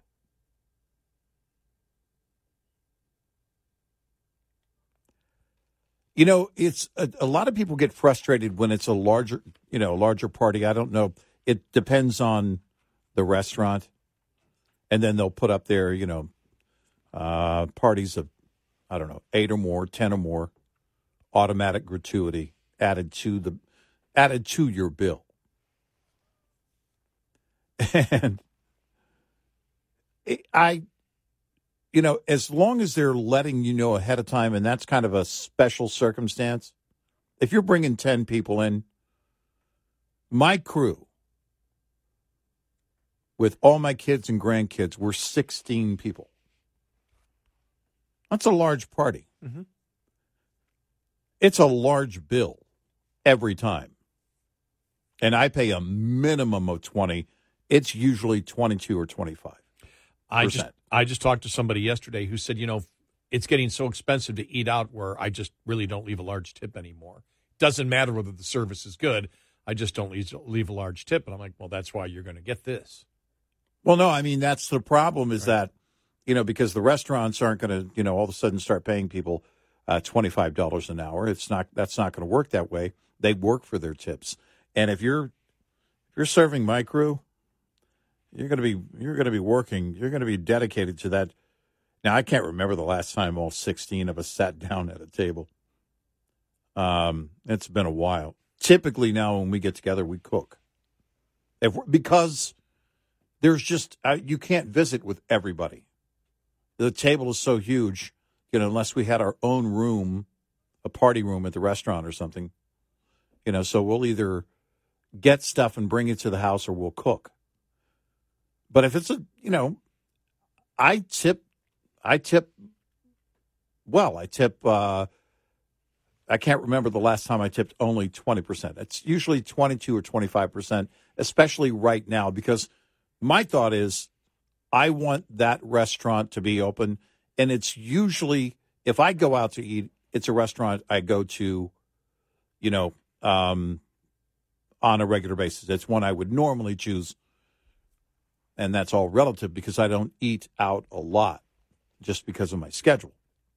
Yeah, I hardly ever eat out, but the places I do eat out at, I know the people there. I like that's it. I like the experience of being there. So I tip well, and one of the reasons I've always tipped well is I worked in the service industry. Mm-hmm. Now, I didn't actually service, but I worked in the service industry with people who made their living through tips. So it's a natural. I don't even think about it because I've been doing it for There's 50 years. 2 or 3 restaurants. There's one right near our house where they know my wife. She'll bring friends and business associates to these handful of restaurants that we go to. She goes to because she has business and she'll, take people there. But we'll often be sitting there and someone else who's not even our server will come over and say hi. Mm-hmm. And that's the kind of environment, that's the experience I want, is that, there's that clear understanding. You want the food to be good. That's number one. You want the service to be good. That's right up there with the food. But beyond that, you want a nice environment. You want the people to be friendly. And I also want those establishments to be around. I want them to be successful. And so if I start pulling back, my thought is, I can either afford to go out or just not go out. If I can't afford to go out, and there are a lot of people, in that situation where, okay, I'm not going to, right now, I'm going to cut back on doing that. There's nothing wrong with that. But, if you're going to go out, these are servers that, their living is based on this. Mm-hmm. And a lot of them are working a second job. A lot of them are working multiple restaurants. So they're working in several locations, maybe either for the same company or similar type restaurants in order to make things work. Like you, and it's easier to do it. It's easier to tip well when you have a number of restaurants that you go to and have gone to for a while. And so the experience and you really like the experience of going in. Mm-hmm. It's not just very rarely. It's just very rarely do I go to a new place. Mm-hmm. I really don't. It's not like, okay, we're all going to head to this place. Not that it doesn't happen, but that's a very rare occurrence. The majority of places, and I'm thinking of the 3 places that I really go to. One is an exotic, as I call it, an exotic brewery with the best barbecue on the planet. Mm-hmm. And very, very personalized service. You walk in, everybody knows your name. Mm-hmm. It's just, it's the people there. And so the other place is a coffee place that serves food. Another one is a breakfast restaurant. Mm-hmm. And all of them, I walk in and you walk in, they know who you are. How are you doing? What's going on? How is your family? The service is great. I go because I love the food. Mm-hmm. But as much as I love the food, it's the experience of being there. Yeah, right. And so when you get that, it's much easier to tip when you're in that type of atmosphere. Mm-hmm. It's a completely different thing. If you just walk into a restaurant and it's like, okay, here it is. And I thought this probably ticked off people, and I'm reading further in this article of this Vietnamese restaurant that said many users who commented on it said that they would have walked away from paying the outrageous fee, with others saying that they had walked away from similar situations. One said, and for parties or one or larger, what a convoluted way of saying everybody is charged 18%. Yeah, right. Yeah. I thought that probably would tick off some people Yeah. if they just said 18% service charge for everything. Right. Well, then you can figure that out in your mind, and you can go, is it worth being here? As long as you know up front that's what you're going to get. Well, what's unfortunate is that would lower my bill if I were to only buy that 18%. And in my case, it would too. Yeah. You know, and the point being not really about me, but a lot of people are in that boat. Now, if I get great service, I'm going to tip more either way. You know, I mean, that's just the way. That's just the way I believe. But many people will look at it and say, well, I would have tipped 22, but since you're going to have this policy, I'm only going to tip 18. Now, across the board, it still could mean more for those servers there. But the question is, how will it impact business if fewer people are coming in as a result of the policy? Then you're going to have fewer dollars coming in to those servers. You know, the thing is, I've lived in a lot of tourist towns in my life, and there's a difference between a server and a professional server, and we've all dealt with that. There's a service, yeah, how are you? Well, what do you want? And there's a server that when you walk in, you feel like you're home. You know, and they're the true professional servers out there, and yeah, after that, the experience with it where they make you feel so welcome and at home, you're going to reward them. That's my natural instinct to do it. You know, I will say that probably working in the service industry for a while, and that's when I was a club DJ. But I worked at places, you know, and everybody was, you know, except for me, really was getting tips. And so that's, you know, I saw the complaints, but I still think that I say that because I worked in the service industry, but I think that just naturally, if I believe, understanding what the product is, understanding that the product just isn't the food. Right. Understanding the product is part of the atmosphere. And when you walk in and you realize, I had a great experience here, you just naturally go, all right. In my mind, I go, that was worth this. If I go into a new place and the experience starts out bad, I will leave before it gets going. I'll get up and go. It's a great point. So, you know, I've done it only a handful of times, relatively speaking, but I will. It happened at one new restaurant in our neighborhood. Went in, we sat down. There was only 3 of us, actually. We were at this bistro-type table, and the server just kind of waved and said, just a minute. I thought, okay. They weren't tremendously busy, and it was a Saturday evening. That was kind of a first red flag. But then the server was engaged in a conversation with someone else, and it wasn't about business. It wasn't another employee. It was just somebody that was there, and they were talking about, and I could overhear it because they were pretty loud. And it went on for a few minutes, and I thought, well, okay, then I guess business isn't a priority. Let's go. And I got up and I left. And I'll continue to do that if it is a situation that isn't going to suit my liking, you know, and that's just the type of person I am. You sense before you even get. You sense, I'm not going to walk out on a bill. I'm not going to just say, well, this was so bad, I'm just not going to pay. I'm not going to let it go that far. Exactly. When you sense a situation isn't going the way that you want, you're not going to get the service you want. It's like we're not off to a good start. We're going somewhere else. Yep. I mean, and you know, for example, I'm heading to New York this weekend, and the United Nations is meeting there, so they're bringing in all the high class hookers. Oh, and so I plan on tipping really nice. Yeah, right. For that. You know, just by the hour, whatever it takes. Did you see that story? Was that in the New York Post? The one about the convention? Yeah. The hooker convention? Yeah. They're all coming in. What'd they say, from Nevada and where? Somewhere else. Yeah, but they're all coming in because of the UN people there.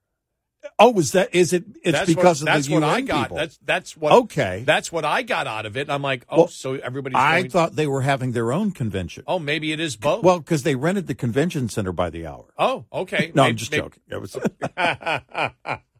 It's a joke. I thought they were having their own. I may have misread it. I didn't spend a lot of time on that story. Neither did I. Because number one, ew, and number two.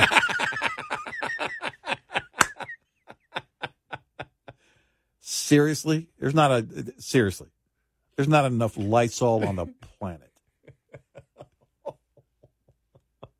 There just isn't. Ugh. I know.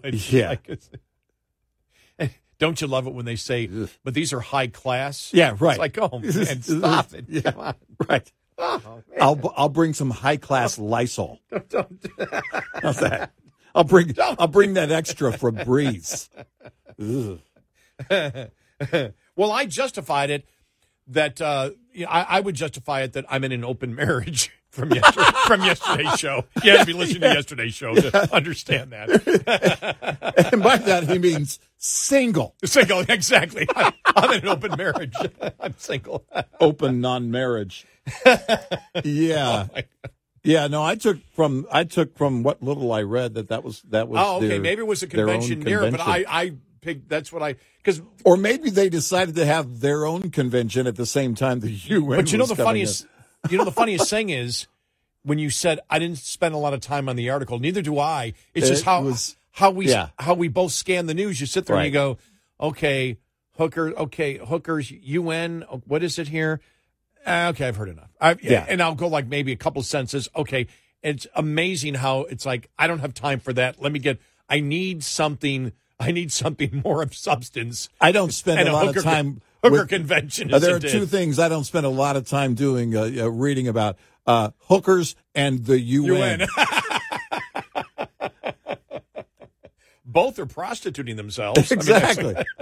I mean, it fits though. It does fit, no doubt. Boy, wow. We talk about BS in our society. That really is BS, isn't it? Yeah. High class. Yeah. Oh, see, no, no. Yeah. Right. Okay. All right. Fine. Ew. Yeah. Ew. I mean, seriously. 866-90-RED-EYE. Get in touch with Red Eye Radio, toll free at 866-90-RED-EYE.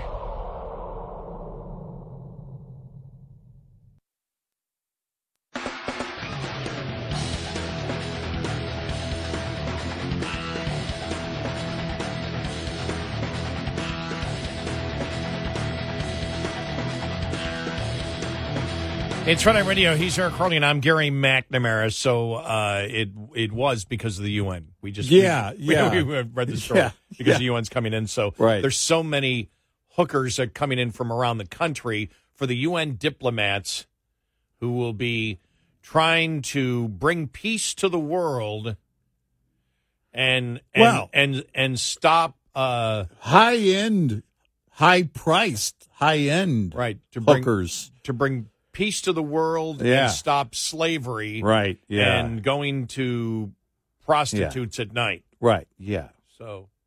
Right. Those kind of prices, you'll have to sell your Boutros, and your Golly.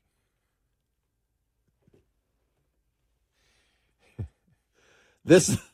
All right, very quickly. And by the way, on a serious note, how is that not supporting human trafficking? Exactly, yeah. I mean, that's... I know. I mean, it's just amazing. I mean, and then, of course, during the day, oh, well, no, we want to get together and discuss world peace and the problem with human trafficking. Yeah, what are you doing after 5? I'm laughing at the hypocrisy. Yeah, exactly. It's because... I know. And I would... By the way, any investigative reporters... There's something you could look into. Well, who knows? They may be part of it. Partaking in the festivities. Could be. Very, very quickly, true story here. I can tell it within a minute. I was on the radio one day, doing my local show, and a guy called me up, and this was something about it was something the UN. I forgot what it was. Probably Arab or Israeli something. This goes back about 20 years ago. I'm on the air. A guy calls me, goes, I know more about the UN than you do. And, the history of the UN. And I go, do you really? And he said, yeah. And so this was like 2004, maybe 2003. So Boutros Ghali was already Secretary General. So I got into a discussion with him saying, well, let's talk about Boutros Ghali and what he did here. Do you think that he was good at doing? Oh, yeah. Well, what about Outant?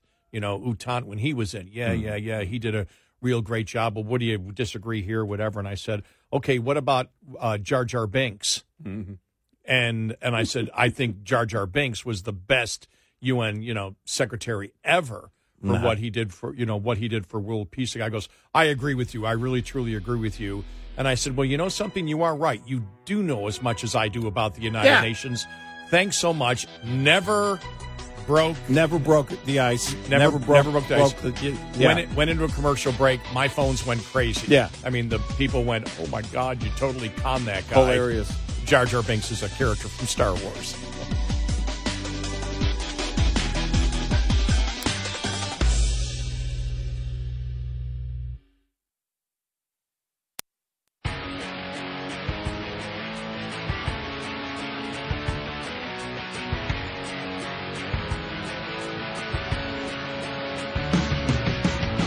Giving you 70% each night, Eric Harley and Gary McNamara on Red Eye Radio.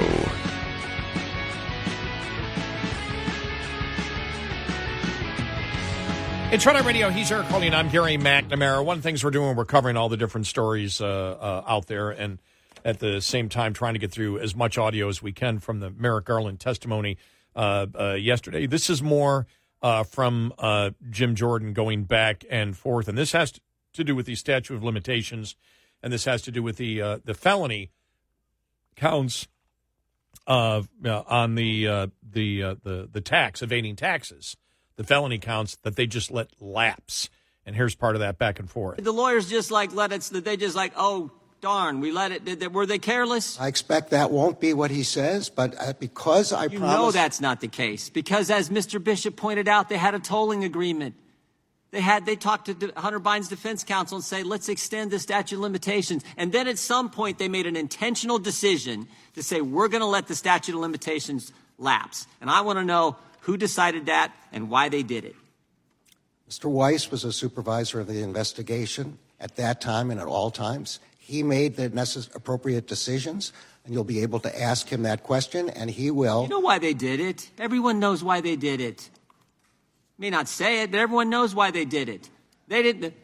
Those tax years, that dealt with that involved the president. It's one thing to have a gun charge in Delaware. That doesn't involve the president of the United States. But Burisma, oh my, that goes right to the White House. We can't have that.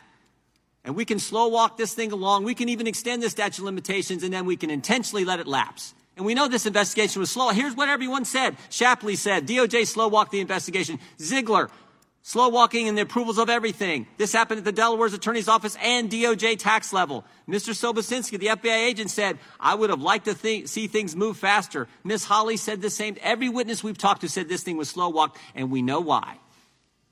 They slow walked it long enough to let the statute of limitations run so they wouldn't have to get into Burisma. Tell me where I'm wrong. Will the gentleman yield? No, I'm asking Mr. Garland the question. I think I've tried to make clear that I don't know the specifics of the investigation. Much of what you are describing occurred during the Trump administration, during a Justice Department appointed by President Trump. No, it didn't. This is 4.5 years, this investigation. We're talking about the last few years. Your statement was just this year, March 1st, to Senator Grassley. No, I'm sorry. I was trying to respond to your descriptions of what the IRS agents said about certain statute things. Of limitations is 6 years. That lapsed here in the Biden administration. On the statute of limitations, we'll say again that the explanation for why the statute of limitation was lapsed, if it was, has to come from... If it was. Yeah. We know it was. He's basically claiming he doesn't even know what the hell's in the damn news. Right. If this Hunter Biden person actually exists. I mean, it's just, now, the interesting thing the interesting thing is I'm going to go to Jonathan Turley's analysis on that he had on Fox News yesterday, because this is really, really interesting because, he keeps referring to Weiss. Remember, the Republicans were going to call Weiss to testify. And what Garland is saying is you're going to find it all out when Weiss has his report at the end of this investigation, which means Weiss isn't going to testify. They wanted Weiss to testify in Congress in the next couple of months. And what Garland's telling them is the guy who's at the center of this, that all the whistleblowers are stating he said he did not have control of it. Mm-hmm. They cannot get to testify under oath because he made him a special counsel. And so it's the big block. And here's where they talk about this on Fox News yesterday. Turley first asked, because this was halfway through when they took a break, and Turley was on Fox News, asked what he thought of what was going on so far. Well, it's what we expected. First of all, the substance of his answers really doesn't exceed what you'd find in a Hallmark greeting card, right? It's just basically reciting the same line that we expected, that this is all given to Special Counsel Weiss. There was one thing that I took note of, and that is when he was asked whether, when would these answers be forthcoming, he said they will all be forthcoming from Weiss, and then he added, when he submits his report to Congress. Now, that is significant because usually a special counsel will not submit the report until largely at the end of the investigation. That would likely be after the election. It certainly would run beyond the impeachment inquiry. That's quite a significant statement if that's what he intended, because Weiss was scheduled to go before the House to answer questions. And it was right before that occurred that Garland made him special counsel. And many of us said that the impact of that could be that it insulates Weiss from having to answer these questions. The statement that he just made would suggest, unless he changes it in later questions, that he intends to answer questions much, much later in the form of the final report given to Congress. So how would you describe that in terms of what Republicans are trying to do? Is that the ultimate block mechanism? Is it something else? This is going to get very serious very quickly, because this is not just an oversight question. You now have an impeachment inquiry in the field. Part of that inquiry is whether there was an abuse of power, an abuse of office, whether there was influence that benefited the president's son. If the Attorney General is saying we're not going to answer any questions until the issuance of a final report by the special counsel, that's not going to satisfy Congress. They have to get answers as part of their impeachment inquiry. So this is going to set up a heck of a confrontation if that is indeed the intended meaning that that answer had for the Attorney General. Now, I want to make it clear. It is what he intended because he said it multiple times. He didn't say it once. He said it multiple times. And the thing is, too, here, what you have, this isn't about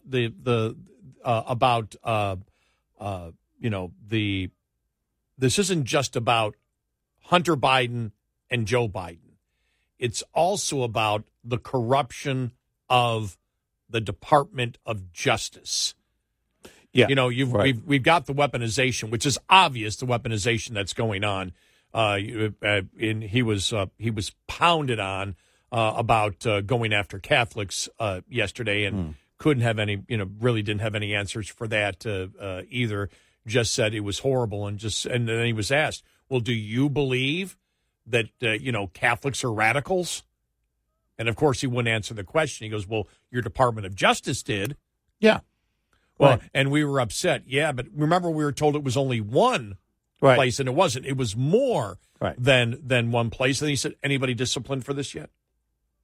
And, can't answer any questions on that either.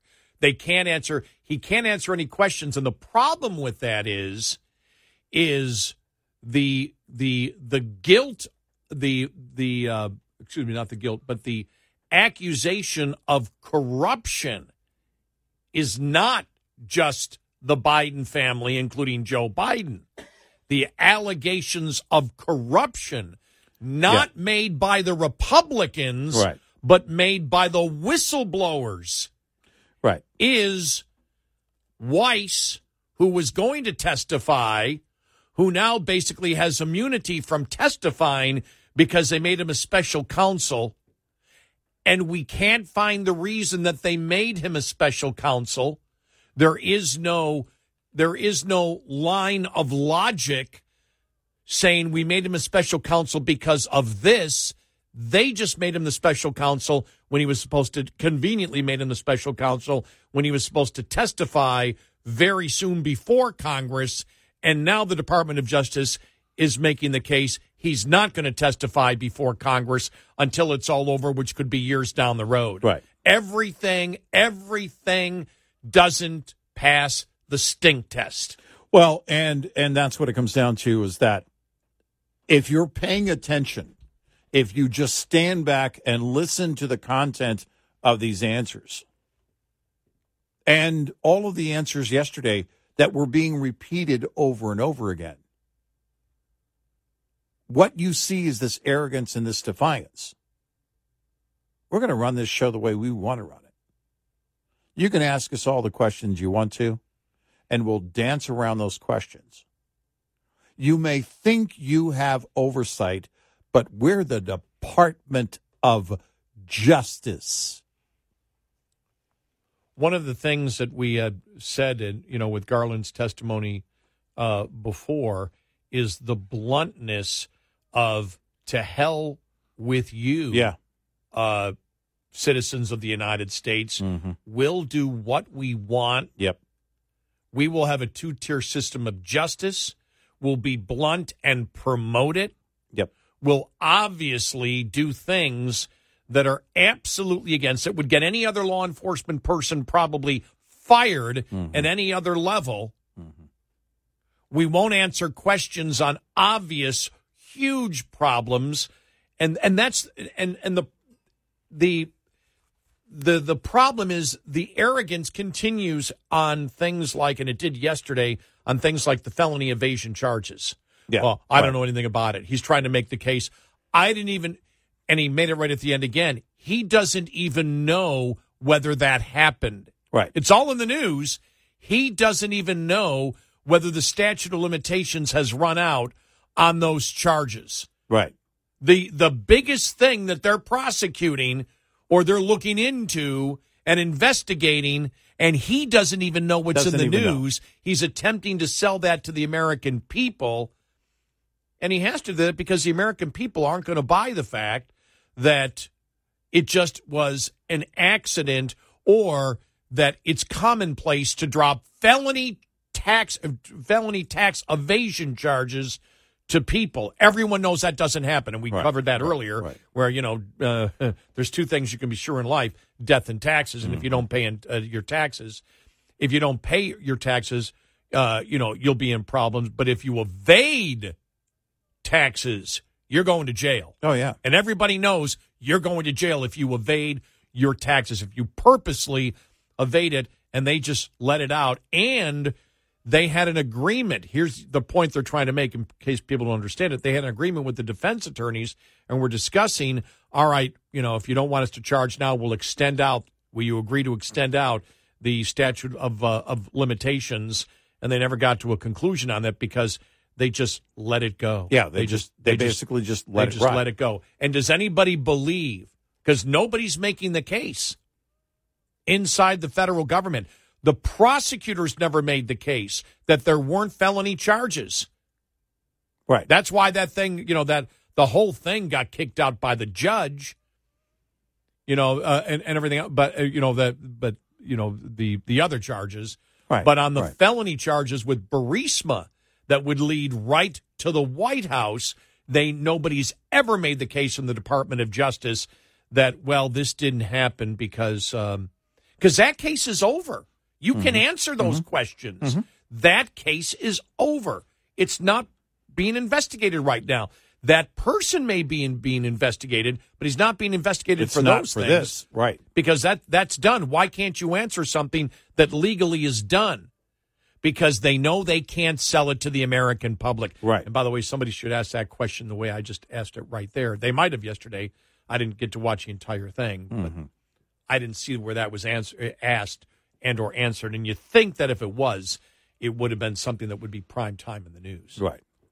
in the conservative news media. Well, this is, and the stalling on if the statute of limitations did expire, what he's saying is, I'm still not going to talk about it. Yeah. He's trying to make the case that I can't talk about it because I'm unsure if it did expire. Yeah. And he's lying. And he's lying. He's lying. He knows. Everybody knows it. Yeah.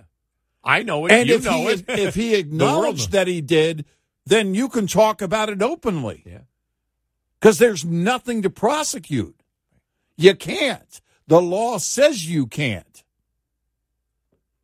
But he won't because, we're not quite sure. I'm just a caveman attorney general. I don't know of your modern limitations and whatnot. I'm not familiar with your modern media that covers things. Exactly. What do you call it? A television? Yes. Is that some sort of transportation module? I don't know of these modern ways. Yeah. Caveman attorney general. Yeah. I don't know anything. I don't not know even what's in the news. You'd have to ask somebody else. I'm not in charge. 866-90-RED-EYE. Lines open for your calls. 866-90-RED-EYE on Red Eye Radio.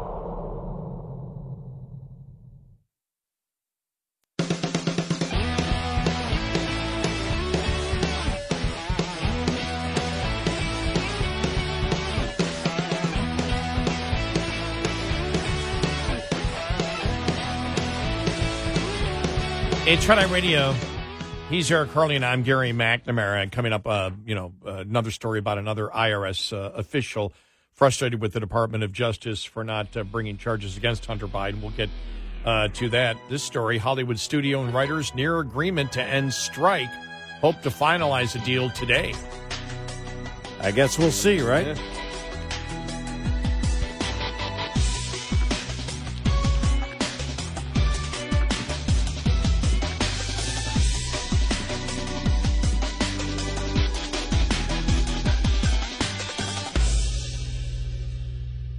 This is Red Eye Radio on Westwood One.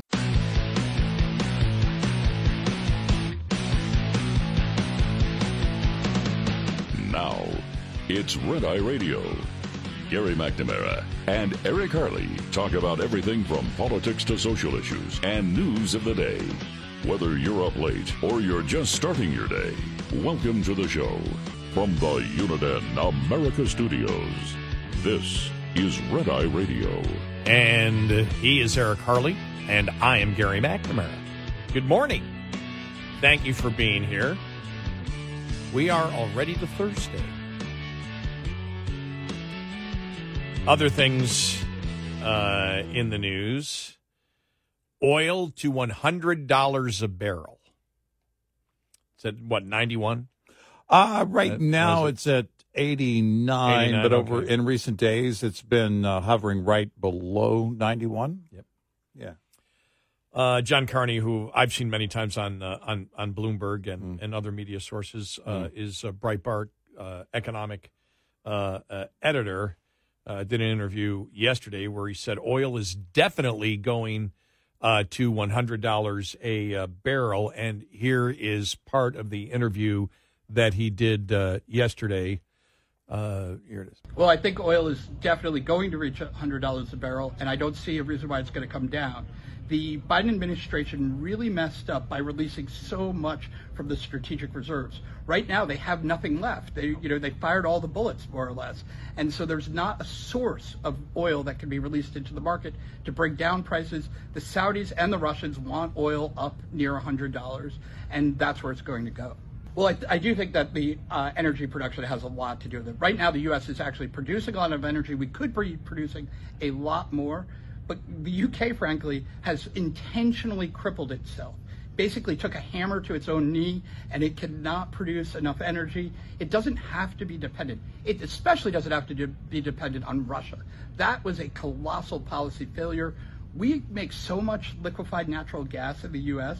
We actually could be the supplier to the UK, to all of Europe. We should cement that relationship and make sure that this dependency on Russia never comes back. it is very ironic that the West, in the name of environmentalism and, you know, trying to stop climate change, but not really doing anything about it, really just said, you know what, it's too dirty for us to do over here. We're going to have it done someplace behind the scenes where we don't have to pay that much attention to it. We'll do it over here. We can produce the energy, even if Europe isn't ready to get on board and produce their own energy. The United States can do it. We just need a president that will allow that to happen. There you go. Mm-hmm. Yeah. No, it's all about policy and has been for a long, long time. And, you know, we had been exporting finished product, and then the Republican Congress made it possible to, several years ago, to start exporting more of the raw crude. And so we can set up trade routes and fill in that gap and have Europe more dependent on the U.S., the friendly U.S., rather than Russia. And he brings up a couple of points. OPEC, of course, they want to keep it high. They want to, you know, turn down their spigot in terms of production in order to keep it at 100 or drive it to $100 a barrel. I would say, I don't know, between 90 and 100. But there really isn't anything that's going to bring it off this 90 ridge, I believe. Anywhere between, you know, $89, $95 a barrel, it's likely going to bounce. And some of that is going to have to do with the production from other parts of the world. He also mentioned Russia. Russia would love $100 a barrel. And if you think about it in the history of oil production globally and the history of prices, the highest was the summer of 2008, $147 a barrel. Well, you know, they understand, OPEC understands, this is their opportunity while they've got an administration in the U.S. that is not oil production friendly. So you take it in while you can, because if a conservative administration or more conservative administration, a pro-oil production administration comes in, kicks some of the mandates down the road, and also has lawmakers on board with helping to establish long-term trade routes with European partners that starts to cut more and more Russia out of the equation, then and turn them into a pariah under Putin's leadership, which is exactly what you want in this case, then they understand, OPEC knows, we've got to do this now. We got to bank what we can now. And they also understand the threshold, because the threshold is you get up above $100 a barrel, you get into 110, you get into 120, if it ever reached that, and then what happens? Well, we start conserving. We start driving less, and then that lower demand is going to drive prices down. You start having a glut on the market, and they don't want that. So they've calculated this, and that's why when everyone was talking about it yesterday, you know, $100 a barrel, and this analyst, you know, bringing up $100 a barrel, it's not surprising because it's not far out of the range of where we are right now. Yes, it would be a 10% jump, roughly a little more, 11% jump than from where we are now, 11, 12% jump. But that's not out of that threshold range to the point that consumers would cut back in big, big ways. Keep in mind, airline prices have gone up. You're going to look at your fall and winter driving seasons, which really is about the holidays, and people are willing to drive at Thanksgiving and Christmas. And flying is way too expensive for most families. So OPEC knows where that threshold is, and they don't want to go beyond that threshold because that starts driving prices down when you have a glut on the market, when you have lower demand. So you keep it priced at where the demand will still be healthy, and OPEC wants to bank this over and over and over again. And it's all absolutely unnecessary. We could change this, but this is what we have voted for. The majority of Americans want this situation. They want open borders. They want high gasoline prices. They want high oil prices. This is what they want. It's what they voted for. Yep. You know, they scream when it happens, Yep. but it's like they want to complain. There's always been this disconnect where, yeah, well, you voted for it. Right. Now you're getting it, and you're angry that you got it. You got inflation. Now you got high interest rates, and it's going to be higher by the end of the year on interest rates. It's the most expensive time to buy a car for all of those reasons, and it's because of the EV mandates and also because of the financing involved. And it's going to get more expensive when the labor costs go up, when this is eventually when this strike is eventually settled. And interesting article that it's something that we brought up a couple of times this week, and it's, does anybody care about American consumers? Noah Rothman had it and talked about the fact that the word is the Biden administration is torn. On one hand, the United Auto Workers strike is a searing critique of the administration's environmentalist policies and the price instability it has produced. On the other, it's a labor action, and organized labor is beyond criticism. So it's like, well, this is what you created. Right. You claim you don't want higher prices, yet the whole environmental thing that we just talked about with EVs and everything else, and your policy on energy and gas and the grid and everything else is only going to do one thing, which is increase the cost of energy, which is going to increase inflation, and increase inflation more than the marketplace would do so, as we have seen, because anytime you have massive inflation, every single time we've had massive inflation in this nation's history, it's because of government policy. You don't have it naturally occurring. And not that it doesn't happen, but not at this particular rate. You're always having inflation, but where you really see the supercharged inflation is when the government gets involved in it. But he talks here about, it's like, does anybody care about the American consumer? And says, okay, now Trump's going to go to Detroit, and Trump's going to be talking to the auto workers. And he's making the point that Trump is going to back that the automobile companies need to make the deal with, with the auto workers, because he sees it, and the Republican Party sees it, as an opportunity to totally transform and have the Republican Party a labor party. Yeah. Well, is that the case? And we said it's going to be very interesting to see what Trump says to these auto workers. Is it just going to be, you need to make more money no matter what, including, as we all know, taxpayer dollars to do it?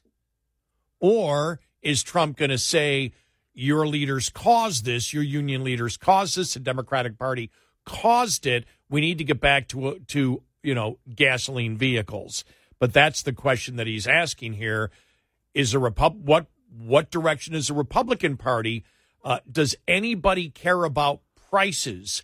We care about workers, but do you care about the people that can't afford to buy a car? Well, because we can use the parallel that or compare it to the conversation about oil. At some point, there is that threshold. Even if you extend out the payments, what is it, a 30-year mortgage on a small car now? Even if you extend those payments out to, what was it, 94 months? 96? I think we found, 80, I think we found, was it 80 something? 88, was it something? 80-month loan? Yeah. Something. And people are, because what it comes down to is 84 months, I think it was. Yeah. What it comes down to is that you do reach that threshold. Interest rates are going to cut into it. Inflation on a number of fronts, the supplies, all of the components for building a car and raw materials, having gone up. The mandates where they have to raise the price on the gasoline-powered vehicles in order to try and cover some of the losses on the EVs. All of these things equate to a higher, right now, the most expensive time to buy a car, and there will be that threshold. And when that threshold hits, then that's when you're going to start seeing, if production is dropping, you're going to start seeing layoffs on the line for those same union members. That's just the way it will happen. And so you and I look at inflation, and one of my fears from the very beginning, and as I've said before, I'm old enough to remember the inflation of the 70s, which basically lasted a decade because nobody would actually do anything about it. Right. And you see here the government, the Democrats wish to skyrocket energy prices. That's not good because it goes across the board. You see here in this particular because the government wishes to make EVs, they can't afford to pay people, so the unions are basically going for the taxpayer subsidy to have incredible salaries for unions. Well, that's only going to cause more inflation. You look just at everything. And then the Fed, for example, isn't going to do anything, but the majority of the Fed, 12 of the 19 members of the Fed, believe, we're going to have to raise interest rates again. Well, why not do it now? And the question is, does anybody care actually about the prices in the policies that we are promoting? And where's the Republican Party going to go in 2024 when it comes to it? Now, we know that already 2 of the things that Trump has proposed would raise prices on consumers. Subsidies for ethanol, that comes from the taxpayer, and his 10% across-the-board tariffs. So it's a legitimate question. If Trump wins and is the leader of the Republican Party, do both parties not care about prices that consumers have to pay? Is it only about fitting particular constituents? In Trump's case, I need to take care of the farmers with your taxpayer dollars. Now I need to take care of the auto workers with your taxpayer dollars. No, it will be interesting to see what the conversation is like. Yeah, and I don't know in his talks with the UAW next week. Now, he may go the opposite direction, which I hope he does, which says we need to produce gasoline vehicles. If he doesn't do it, remember, he was all behind Lordstown. He was behind his kind of electric vehicles, and they went bottom. They went down the toilet. And so everybody's been involved in wanting to get elected by using your taxpayer dollars, both Republicans and Democrats. Democrats to a greater extent. But now that Republicans are looking to get in and say, wow, we may have a chance of getting labor here. Well, how are you going to get labor? Are you going to get labor by saying we need profitable companies because that's the only chance you have to exist? Or are we going to do exactly what the Democrats have done and say, okay, we'll put it on the taxpayer?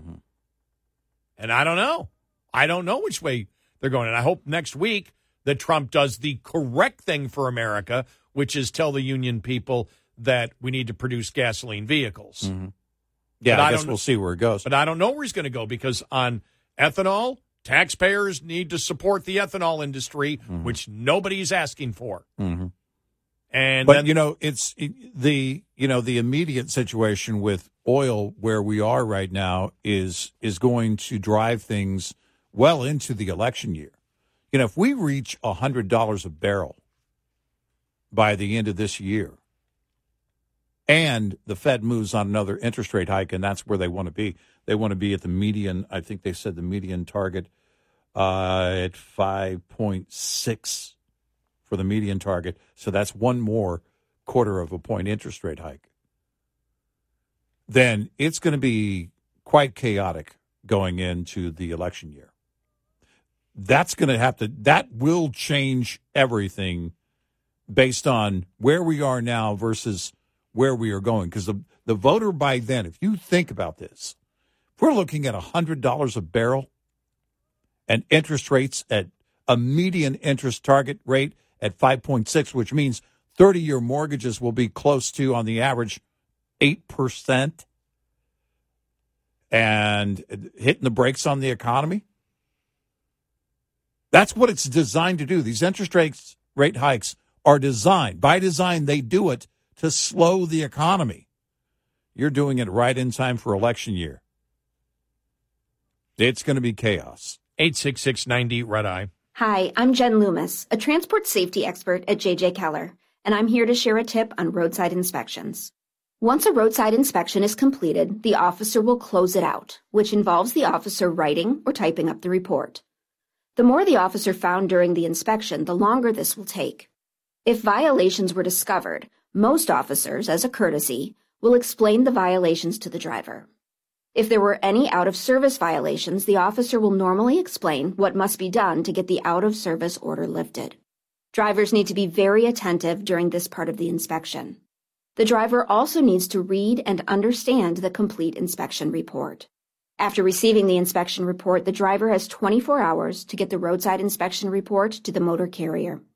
If the driver will not be returning to a company facility within the next 24 hours, the driver needs to know to get it on the way to you via email, mail, or fax within 24 hours. This tip was brought to you by J.J. Keller & Associates. Visit us at jjkeller.com. Lines open for your calls. 866-90-RED-EYE on Red Eye Radio.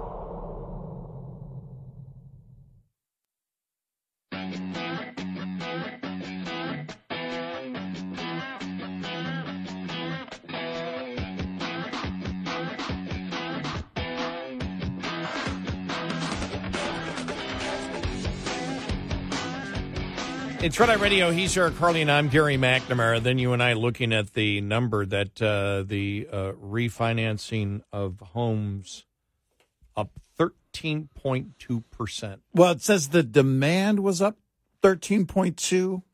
Is that applications or? Yeah, the mortgage demand surge is 13.2% despite high rates. Yeah, on the refi. Applications. Yeah, okay, applications. For refinancing mortgage. Right. Unexpectedly surged last week despite rising interest rates. Mortgage Bankers Association said the overall mortgage applications rose 5.4% last week. Purchase mortgage applications rose 2.3%. Refinancings jumped 13.2%. A couple of things. Do people think, okay, on the refi, if I'm going to get money out, I need to do that before they raise rates again? And then on that also, the same thing on a purchase. Well, going up 2%. Well, maybe I should apply now before it goes up too high, too much further.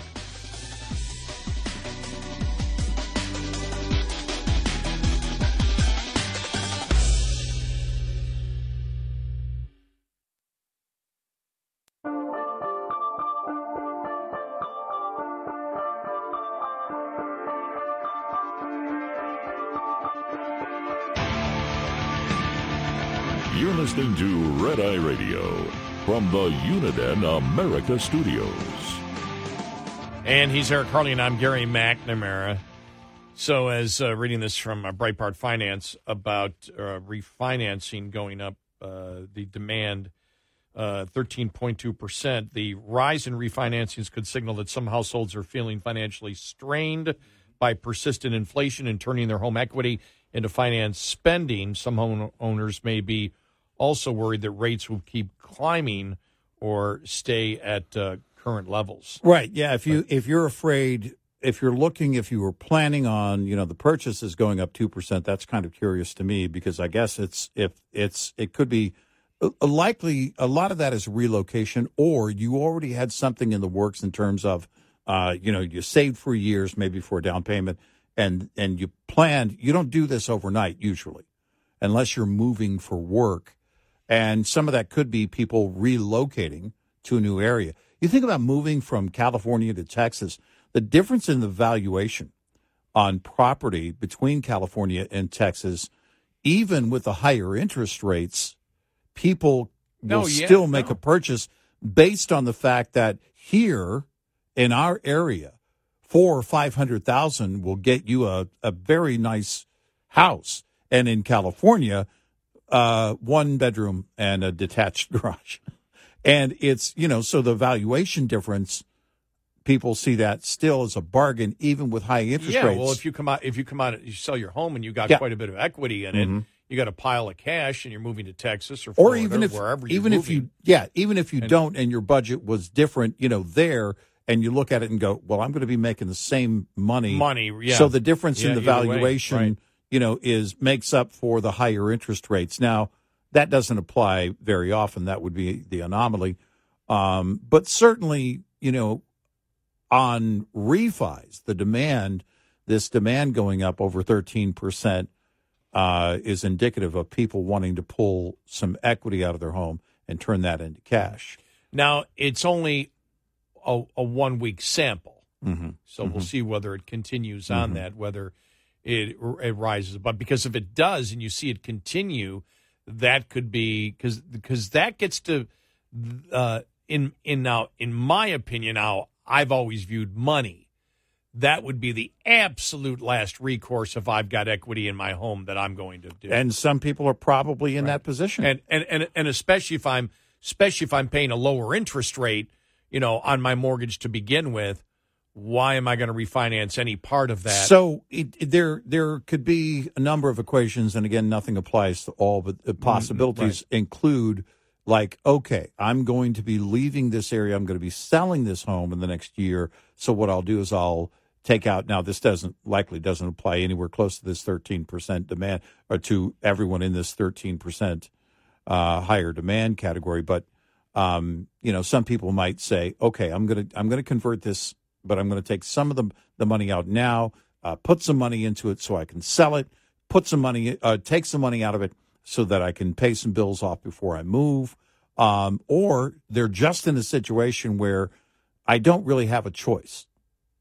And, if you're looking at, if you've already gone to the point where you're exploring it and you're getting close to that application, a lot of those banks will say, okay, look, you're in a good situation.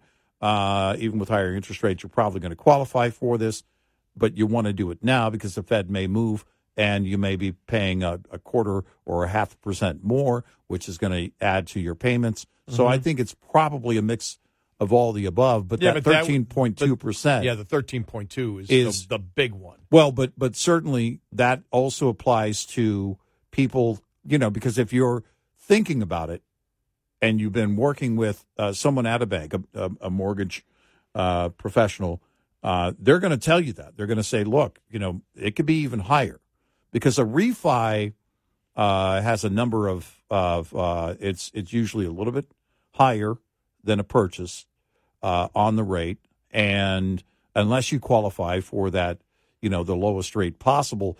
But even then, you're still looking at the possibility of the Fed moving on it. Yeah, but the reason that you're doing it to get the cash is the reason. I know that, but I'm talking about something, a separate element from it. What I'm saying is where it could drive that demand in that 1 week is that people are saying, okay, you better do it now. You better get that cash out now because the price for getting that cash out could increase if the Fed moves again. Oh, yeah, I understand the reason. That absolutely makes sense. So when you look at that kind of demand surge, but what I'm viewing is the desperation to do that, so you don't have to pay that 0.25% more at a much higher interest rate than you were paying on your mortgage to begin with. Right, and it depends on the individual. It's some people may be in that situation where I can't do anything more on credit cards, but I have some equity in the home. And it is cheaper than credit cards. Yeah. So that's going to be, that is going to be a solid option for a lot of people. Now you could lose your house, though. That's the only. Well, if you can't keep up with the payments, then you've got worse problems. Right. That's not even a consideration. If you qualify for the mortgage now, or if you qualify for the refi now, then there's a good chance you're in that situation. This could be temporary. A lot of people will do that. And many people may be thinking, well, I'll go through this now, and in a few years, I'll refinance again when interest rates drop. Now, I wouldn't count on those interest rates to drop, except for the fact that if you get into a situation, we're in different territory than we were in the 70s and early 80s, because it's more of a shock to the markets when we went from very low interest rates now jumping back up to, the average 30-year mortgage is between 7.5, and could get close to 8 before it's all over.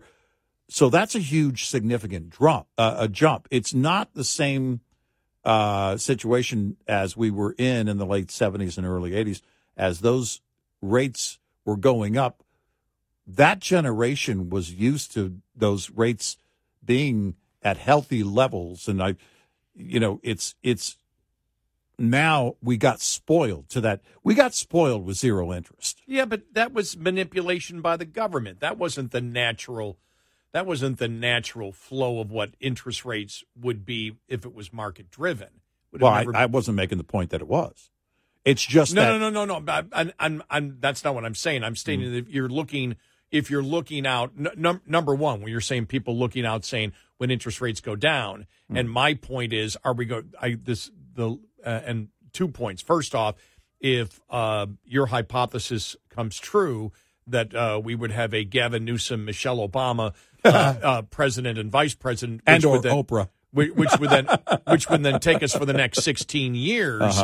I don't know if that would be smart to say interest rates maybe come down in the next couple of years. But and the other point I was trying to bring up, because that's where my thought process was, that if you're waiting for the interest rates to come down, the only way they're going to come down at all to where they are is to go back to the complete government manipulation of interest rates, which is not market driven, that eventually got us to the point, because they wanted to we bought our own debt, which got us to this point of massive inflation and now a debt situation that's out of control. Well, and that those would be, those are two things that didn't exist at all in the 70s like it does which is now. exactly where I was going.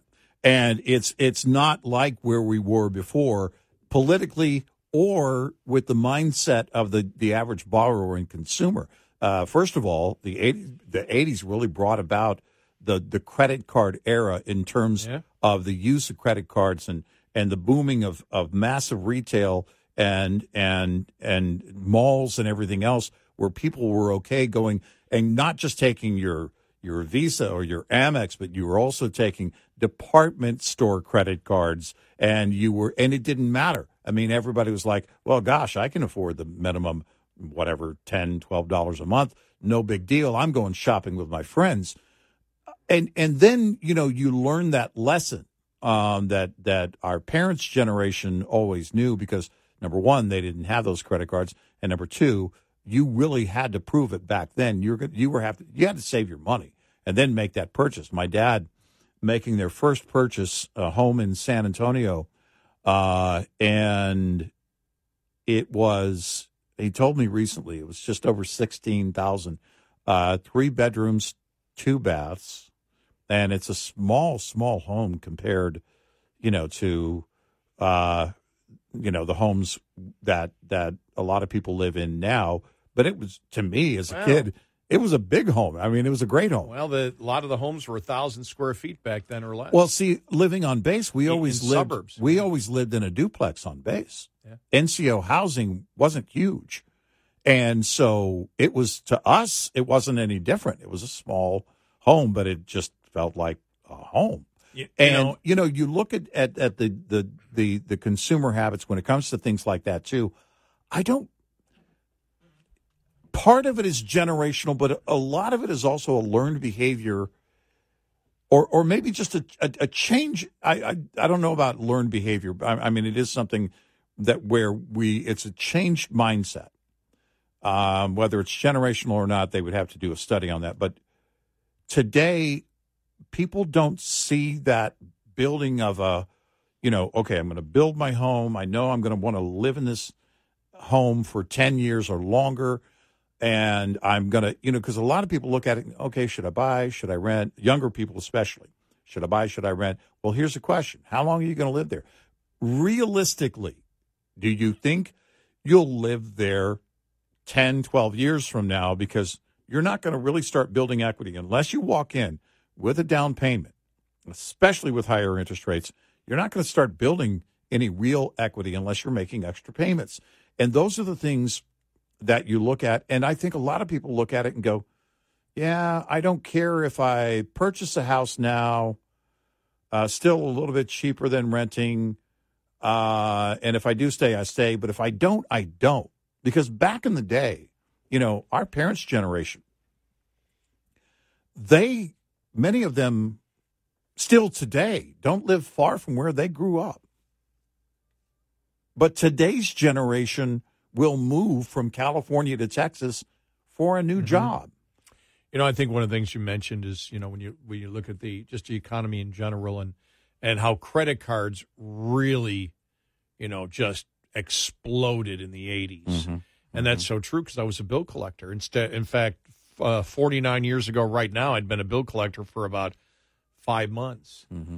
And, I remember you didn't have, probably the huge, people didn't have 3 or 4 credit cards. Right. With even comparable looking at today where people will have, 3 credit cards, $20,000 on each, $60,000 available unsecured credit. Oh, easy. I still, as somebody who worked in the banking industry, I look at that and going, that's still insane. Yeah. I mean, to have that kind of unsecured credit. And so, but even back then, people would have a credit card, but the people that were making money, I know that one of the things I collected was the unsecured line of credit, but they only went to people that had a history. They had people that went in now, and the history might not have been all your credit rating, but you went into the bank and the bank manager knew who you were. Yeah. And knew who your family was and knew what your payment history was and knew so much about you. And that's how you really sort of got that line of credit. Mm-hmm. I got my first credit card 49 years ago. And the only reason I got it was because I worked for the bank. Yeah. And so I had one of the first debit cards, ATM cards, in the country. Right. And they didn't have debit cards. Mm-hmm. You just didn't have a card where you had your checking account attached to it. Right. There was a credit card that you could use in it. They attached our checking account to it and then therefore had to give us credit. My first credit line was $100. Yeah. Right. Yeah. No, my oldest granddaughter just got a credit card, and I think the credit line is a few $100s, and she knows what she's doing. She knows it's only to build a credit history. My oldest brother, for the longest time, didn't have any credit history whatsoever. He paid cash for everything. To a point, he wasn't married. He had been single for a long, long time. He bought his vehicles, paid cash. He saved up.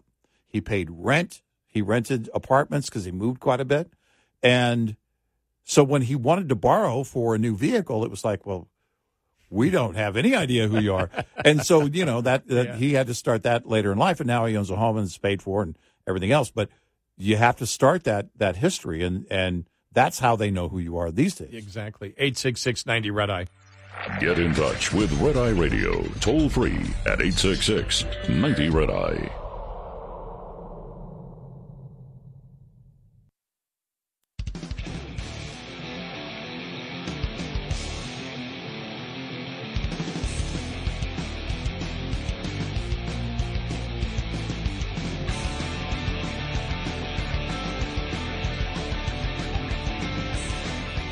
It's Red Eye Radio. He is Eric Hurley, and I'm Gary McNamara. Coming up on the top of the hour, will there be an agreement between the writers and the movie studios? It could come sometime today. And the producers and all that. And they say if not, it'll go till the end of the year? Yep.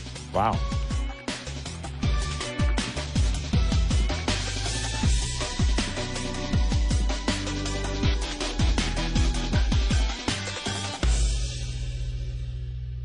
This is Red Eye Radio on Westwood One. The Bigger Pockets portfolio of podcasts are worthy of your investment. We're having a real conversation as real estate investors. New episodes available every day. It's important to buy where it makes money and not necessarily where you want to travel to. Bigger Pockets, On the Market, Rookie Real Estate, or Money Podcast. The purpose of flipping is to create more cash so then you can reinvest into other types of properties. The Bigger Pockets Podcast on YouTube or wherever you listen.